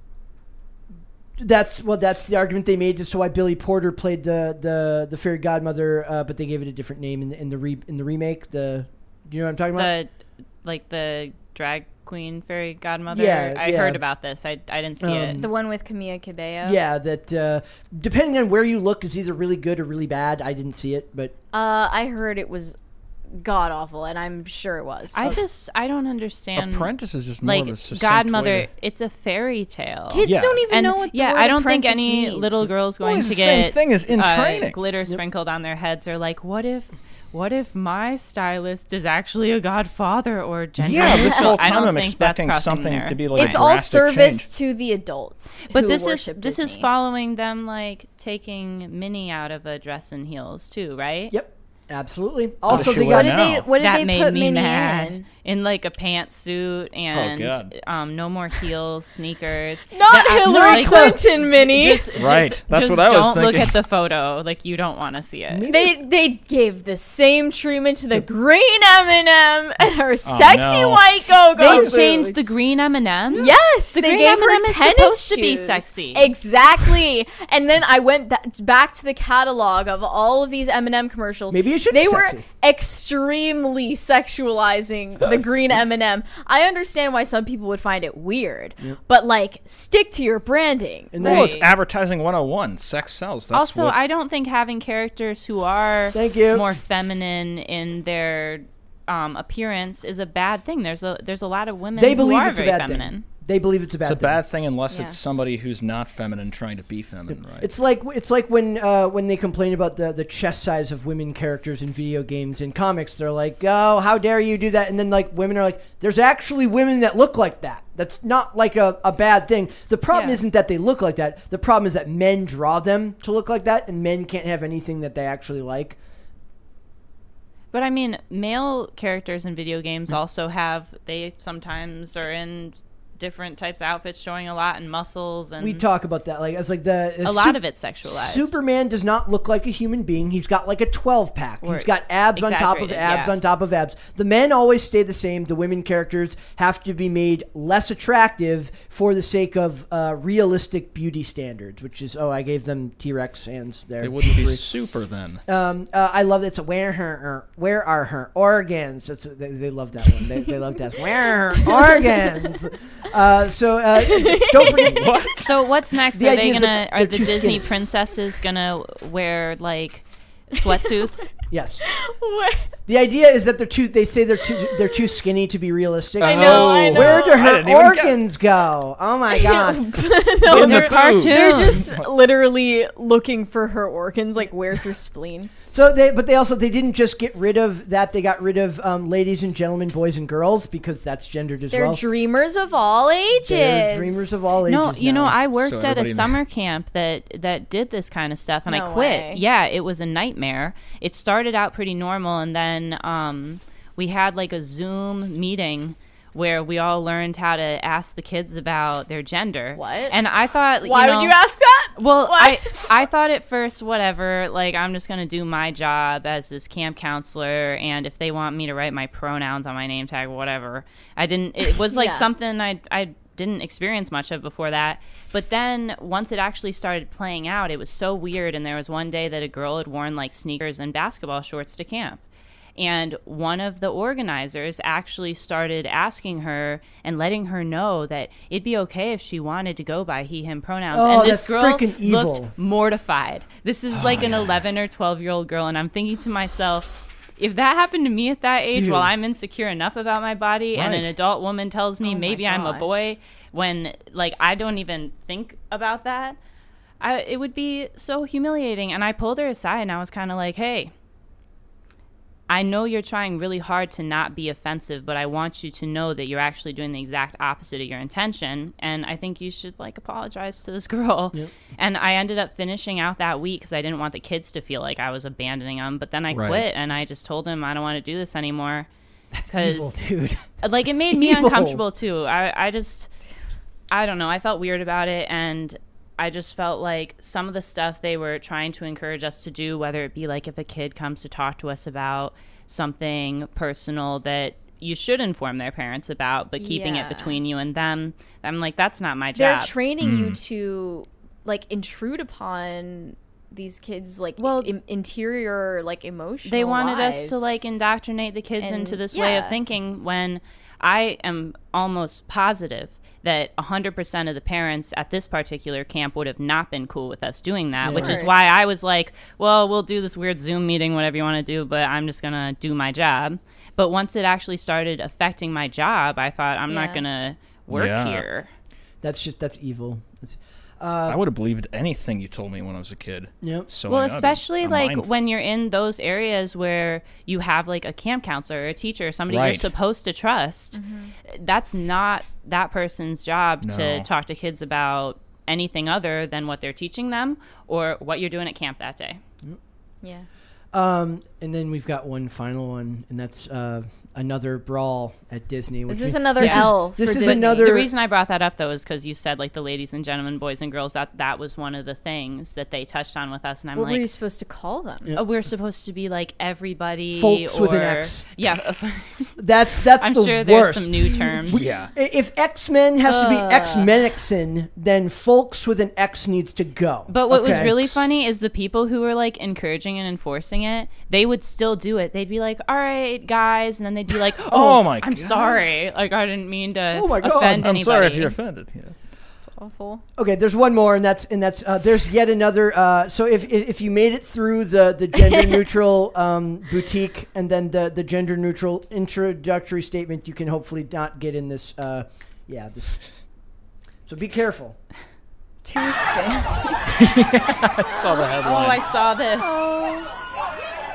It's supposed to be the happiest place on earth. When someone cuts you in line, you bought a fast pass.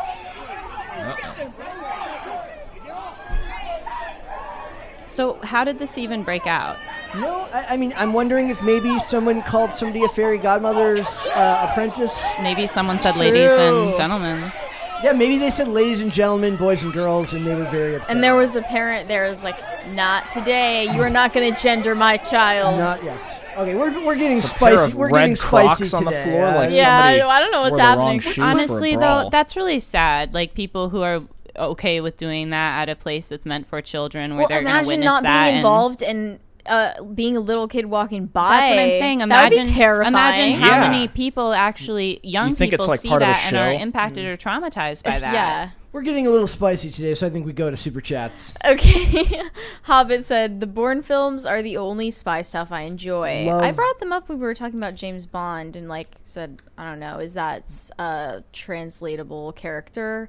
But in what way? We concluded that, like, Matt Damon's the only person who could be Jason Bourne. I don't know about that. I mean, that or at least it seemed that I don't know way. how much time has to pass, but I feel like that one might be able to. They could translate that. Maybe. One. Hobbit said, name bet number 2 fulfilled. He wins. When did we mention Donnie Jepp? Donnie Jepp? I don't think we did. Caper2X said... I might have done it. Oh, you're to blame. But it wasn't having anything to do with... her. Yeah. And you weren't even aware that the bet was happening, so no, I wasn't. Doesn't count. Caper2X said, oh no, Mary angry. Save yourself. Howdy, Taylor. Why does everybody say howdy to me? I don't I know. look like Maybe it's just a him. Cowgirl or Better something? than folks. But howdy. I don't mind it. I like it. Okay. I'm going to just start greeting, like, when I introduce myself, just saying, howdy. Howdy, y'all. Howdy, y'all. Jonathan Harris said, the more I look at Carter, the more he reminds me of a friend I know that is the real-life Florida man. Oh, my gosh. That is amazing. See, if they're going to make the Gray Man, they need to make a movie called The Florida Man. And that it's like... he kills everyone. He wrestles Everybody has their own... Kills Do you have your own Florida Man story? Oh, I know a lot of Florida man. I lived in Florida. But I'm saying, do you have like it's you look up your birthday and then you look up and then you type in Florida no, I Man, haven't done that. and then you should look it up. You should Okay. doing it right that's now. a Tell fun everyone little game. what their Florida I'll be back Man, with an update. With their Is Florida it supposed Man. to be the year too? No, just your birth date. Okay, let's see it. Oh, geez. I hope I get a good one. Satan is still in me. Florida man stabs roommate in attempt to... oh, geez. Say it again? Hold on. I gotta see. Oh, okay. So Florida man is behind bars after stabbing his roommate in the chest in an attempt to release Satan. Mine is so good. Florida man claiming to be Alice in Wonderland says hookah smoking caterpillar told him to destroy liquor store with a forklift. Okay, Mary wins. It doesn't even that almost sounds like they know it's a game. That's not real. Is the Toronto Sun like a real news outlet? It sounds like one. Carter, you got one? Yeah. Florida man mistakenly shoots son-in-law. Wait, a Florida man shot and killed his Norwegian son-in-law when a birthday prank went horribly wrong Tuesday night, authorities say. How does all of this happen? That sounds kind of dark and sad. Yeah. I mean... Mine says Florida man arrested for pelting girlfriend with McDonald's sweet and sour packets. I win. I think Mary's is... There was one There's also there's a Florida man pretends to be firework, shouts firecracker noises in the middle of the night. Like there's one for everybody's birthday. I so love it. If you are in the chat, you can look up your birth date in Florida Man, and you will know your very own Florida Man story. You will have many Florida Man stories. I really wanted to read the one below the one I just read, but it's too inappropriate. I do too, but I feel like some of these things, once I read them, like I can't go back, and I don't know if I want this in my mind forever. There's also this one for mine. It says Florida man accused of putting semen in coworker's water. Ew, gross. That's not cool. I've never lived in Florida, so it is not me. Innocent. Nathan Koss said the creepy Folgers commercial comes to mind. Yes, that's what Carter brought up. I brought that up. Yeah, I haven't seen it, but that's funny. It's a creepy Folgers commercial about like a brother who comes home from college or whatever, but they somebody redid it to get they put the scene. Can we pull it up? Is that a thing? If it's, it might be copyright. Oh, okay. Well, anyway, they edited it to make it look like the brother and sister were romantically involved. You just got to see it. It's one of those things you have to watch. Ew. So it wasn't the actual commercial. No, it was. They reworked it though. No. They took the scenes and they put them together in a way that insinuated something disgusting. Yeah. Folgers Coffee, brother and sister home for Christmas 2009. Yeah. Yeah, I'm not clicking on that. I'm going to watch it later. Okay. Next. Jonathan Harris said, now we'll have X-persons or X-birthing person. Yep, those are who your superheroes will be in a very short order period of time. Aaron Larson had the same idea as me. Make it X-mixin. We just can't have anything nice anymore. You're not allowed. No, we can't have nice things. What about Spider-Man? That can't stand. Well, there is Spider-Woman and Spider-Gwen, and yeah. Yep. Mm-hmm. Hobbit said, fairy, god, person, place, thing. We accept all here. We are very accepting here. Fairy god nouns. Yes. Unavailable ID name said, am I the only one that liked the New Mutants? It had a gray indie feel. This will be my last super chat for a while. I just lost my job, crisis actor forever. Aww. I'm sorry. But still, that's fine. Just come to the show. Come watch the show and live chat with us. That's I'm what sorry it's all that about. happened. Hopefully things turn around for the better very soon. Yeah. Caper2X said, yes, DC boy. Miss Marvel introduced it, although originally she was Inhuman. Make mine Marvel. Yes, they introduced she was an Inhuman, but the thing is, the Inhumans TV show from Fox was literally one of the worst things ever made in the history of cinema. So they're kind of not happy with the branding on the Inhumans. Though they did bring back Anson Mount for the Doctor Strange movie. That app said stepmom catches stepdaughter doing stepdad's dirty laundry and gets a pink sock.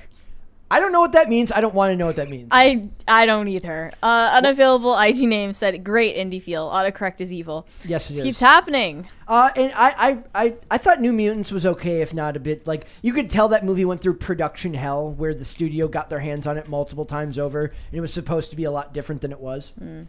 Justin Erholtz said he sent a flower emoji and said, for Mary, enjoying the content, all thanks. What's up, Carter? I just looked up what Pink's track was. Oh no. I hope you weren't on the Wi-Fi. Don't look it up. Wait, what is? Okay, I can't never tell you. mind. I don't want to know. Actually, I'm gonna Bad app, stay you're on innocent. thin ice. Thin ice. Curtis Terry said, "Guys, I'm trolling you. Check the pinned tweet on my feed. By the way, I've been a member of the website since day one." Thank you. Okay, good to know. I was hoping you weren't actually crazy. He also said, "Love you guys." We were talking about branding because we got the billboards coming out. We had to like switch it up so that it doesn't say we didn't want to advertise YouTube. We wanted it to advertise the website. So we're hoping that eventually you'll be able to watch Pop Culture Crisis live from the actual Timcast website. So we're working on that. Mm-hmm. Hobbit said, "FM kicks swans in their head to practice karate." Wait, what? I don't know what that means. Also, bad app. I'm not reading that. He also said, "I'll take you to Mission Impossible 3, Brett." They don't know what that means. They don't know, but you want to explain? We know. Do you want to explain? Basically, Mission Impossible 3 is where you take someone to go to third base. According to Bad App. I never knew. This isn't common knowledge. This is Bad App's strategy. Yeah, she said that the first time he got to third base was at Mission Impossible 3. So. Well, I'm learning more about Bad App every by day. the minute here, and I'm never looking up anything he says again, but that's great. He actually made the shirt that I'm wearing right now. It Really? says Thigh Gap, but it's meant to look like, the Gap. She comes in today. She's like, "Did it trick you?" I'm like, "No, I saw thigh first." Yeah, it doesn't really work, does it? Jonathan Harris said, "Can we get a guest hint for tonight's IRL?" No. I don't know who tonight is. No, you can't. There's an ongoing game between me and Lydia where every day I go, "Who's the guest tonight?" And every day she tells me, and every day I say, "I don't know who that is." I would have known yesterday's guests. Like some of them I know, but for the most part, I always ask on days that it seems like I have no idea who that person might be. Or then somebody reminds me, I'm like, oh, I know who that is. So yeah, there's sometimes I think I don't know who someone is, and then I Google their name, and I'm like, oh, them. Thank you. Yeah. Mickey Langelo said, "Third crisis party, let's go." He didn't say that. He said, "In Florida, coworkers, they spot my juice with lithium." What? With the help of the homeland. I don't know what that means. Mickey, I don't. I feel like I'm going crazy. Did he mean spike? Spike my juice? But what is it? But what does it mean? With the help of the home, I don't know. I don't understand. Sometimes I think they're out to get us and they want us to. It's like gaslighting. They're like, "Don't you understand what that means?" And we're like, "No, we don't know what that means." Yeah, I get it. I feel like I'm going crazy. Are you gaslighting me? No. Okay. Yes, actually. Yes. No. I don't get it. All right. Jonathan Harris said, "Bad App has the humor we need but don't deserve." That is debatable. Maybe the humor that we don't need but deserve. Yeah. We've done plenty wrong. That's fine. Like I said, we got a little spicy on the topics today. I felt, or at least at the end. I didn't deserve that last one. Curtis Terry said, "Look it up." No, we're not going to look it up. We're not. Well, he already looked it up. We're not looking it up. But we're not going to look it up. I'm not going to look it up. I'm not getting HR coming to me and being like, "We need to know why you looked this up on the internet here." That's a problem. Allison is going to say, "I'm HR, soy boy." Hobbit said, "Third crisis party, let's go." Thank you. In my words, exactly. Exactly. Thank you for that. Perfect. We've been getting so many crisis parties. I love it. It's feels like we're interacting with you guys a lot. It's an honor and a pleasure, to be completely honest. I've been pleasantly I've been very, very happy with how much we've grown as a show, how many people have been engaging with us, getting more. I get a lot of messages now from people who reach out, just say that they enjoy listening to the show at work, listening to the show while they're out doing things, and that's as somebody who has grown to love content like this, not just podcasts, but YouTubers in general that got me through hard periods in my life. That means a lot to me. So, guys, we got one more. Do we? Oh, Goofer Trooper said, "Love Carter," heart emoji. I got a question before we go. Does it matter what color the heart is when you use a heart emoji? It was a black heart this time. But I'm saying, does that matter? Taylor, do you use it? Do you use a specific heart color? Yeah, I do too. Well, it depends on the person. See, okay. So it's different depending on the person. Yeah. So Do you want me to go into my logic? I want you to give me your logic. Mine might not be the same as everyone's logic, but I think red is like the most loving heart. Like I would use for like my boyfriend or my best friends. And then I feel like black is neutral. You can send that to anybody. But then to like Jewish friends, which a lot of my friends are Jewish, send them a blue heart. Okay. Oh, I get that. Because it reminds me of... you can send a white one too. So it's like the You can also use the heart, is it spades? Or the But heart, I only really darker red. I just use the red, blue, and the black usually, I think.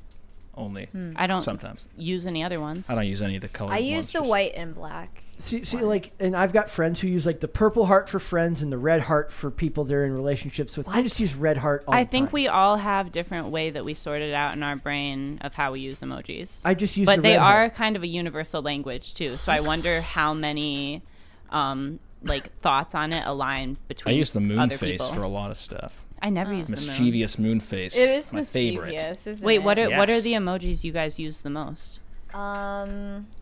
Mary will tell you to not use laughing while crying emoji. Because Yeah, you I have to use just the one with tears where it has like a little. That's new. It's a new one. I use just I think it is. I use just the flame a lot. Oh.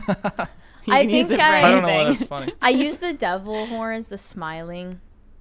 I like that. It's devious. Oh, the purple guy? Yeah. Okay. Yeah. It's weird. Emojis are literally a universal language, so it's very interesting. There's some super chats there. Yes. Matthew Williams sent us $1.99. No message. Thank you, Matthew. Thanks, Matt. Jonathan Harris said, with the amount of things going on in the world, how is engaging with any internet content not an HR violation? Feels like it sometimes. Honestly, right? we're the victims here. Yeah. We're the victims and we do no wrong. Curtis Terry said, my Twitter. Okay, look it up and then my Twitter. Got it. Yeah. I'm just watching the chat with Thank that you. up here. Blue Heart said, can you guess what color I use? For a heart. I wonder. Yellow? Probably yellow. Yeah. Probably yellow. I'm not reading that. Why do you pay us to say things that will never be read on stream? I read it on my He's in your head, yes. Yeah, so thank you, Bad App. Thanks a lot, I guess. Guys, thank you so much. I think that was one heck of a show. That was a lot of fun. Taylor, tell everyone where they can find you on social media if they want to send you messages with varying colors of hearts. Yeah, send me all your favorite hearts. You can find me on Twitter at TM Silverman or on Instagram at Taylor May Silverman. Perfect. Carter, where can they find you? You can find me pretty much everywhere at Carter Banks, with the exception of Instagram, where there's a Carter Banks 4L, because Carter Banks was taken. For life. Yes. That's what that means. For life. Who took the original? I don't know. Some guy? There's a few people with my name, and I just wasn't thinking about it. For some reason, I got Carter Bryant Banks and Carter Banks 4L. But, yeah, you can even find me on YouTube at Carter Banks. So Perfect. Mary, where can they find you? You can find me on Instagram or WeChat at Closer Kitty, and whenever I post articles on timcast.com, I promote them there. And there was 2 more super chats there. If you deign to read them at the end. Oh, okay. Goofer Trooper said, I use the black heart for dudes and friends because I'm straight, LMAO. And you spelled straight STR8 What? like it's the 90s. I know. It's fantastic. The black heart just has like an emo vibe. It doesn't mean like I don't feel very strongly about you. I just think it's like a neutral one you could send to anybody. I don't know. I think that would be the white heart, but no, I don't Sometimes know. I just We're do questioning the little, everything. Thing with a 3 We at all the end. interpret it differently. Yeah. Oh, I love that. I love typing out the 3 the heart. It says you're cooler than emojis. Totally. Caper2X said adios Taylor. Adios. With some howdy pirate and flags? Adios. They look like pirate flags. Why that? I don't know. All right. Now, and did you give them your socials? Did you give them Yeah, everything? I did. All right. Guys, you can follow me on Instagram at Brett Dasovic if you'd like to follow me there. For the show, we are on youtube.com/popculturecrisis 5 days a week at 3 p.m. Eastern Standard Time. That is noon Pacific. Grab a Cali burrito. Come listen to us on your lunch break. We appreciate it very greatly. Also, we are on Amazon Music, Apple Podcasts, Pandora, and Spotify if you prefer to listen rather than watch, though I have no clue why you would want to do that at this point if you don't want to see all the insanity that goes on here when we're interacting with everybody. And then also social media, Twitter @popculture_show, Facebook and TikTok @popculturecrisis, and Instagram @popculturecrisisPod. We will be back on Monday with a new episode, guys. See you then. Bye. Bye.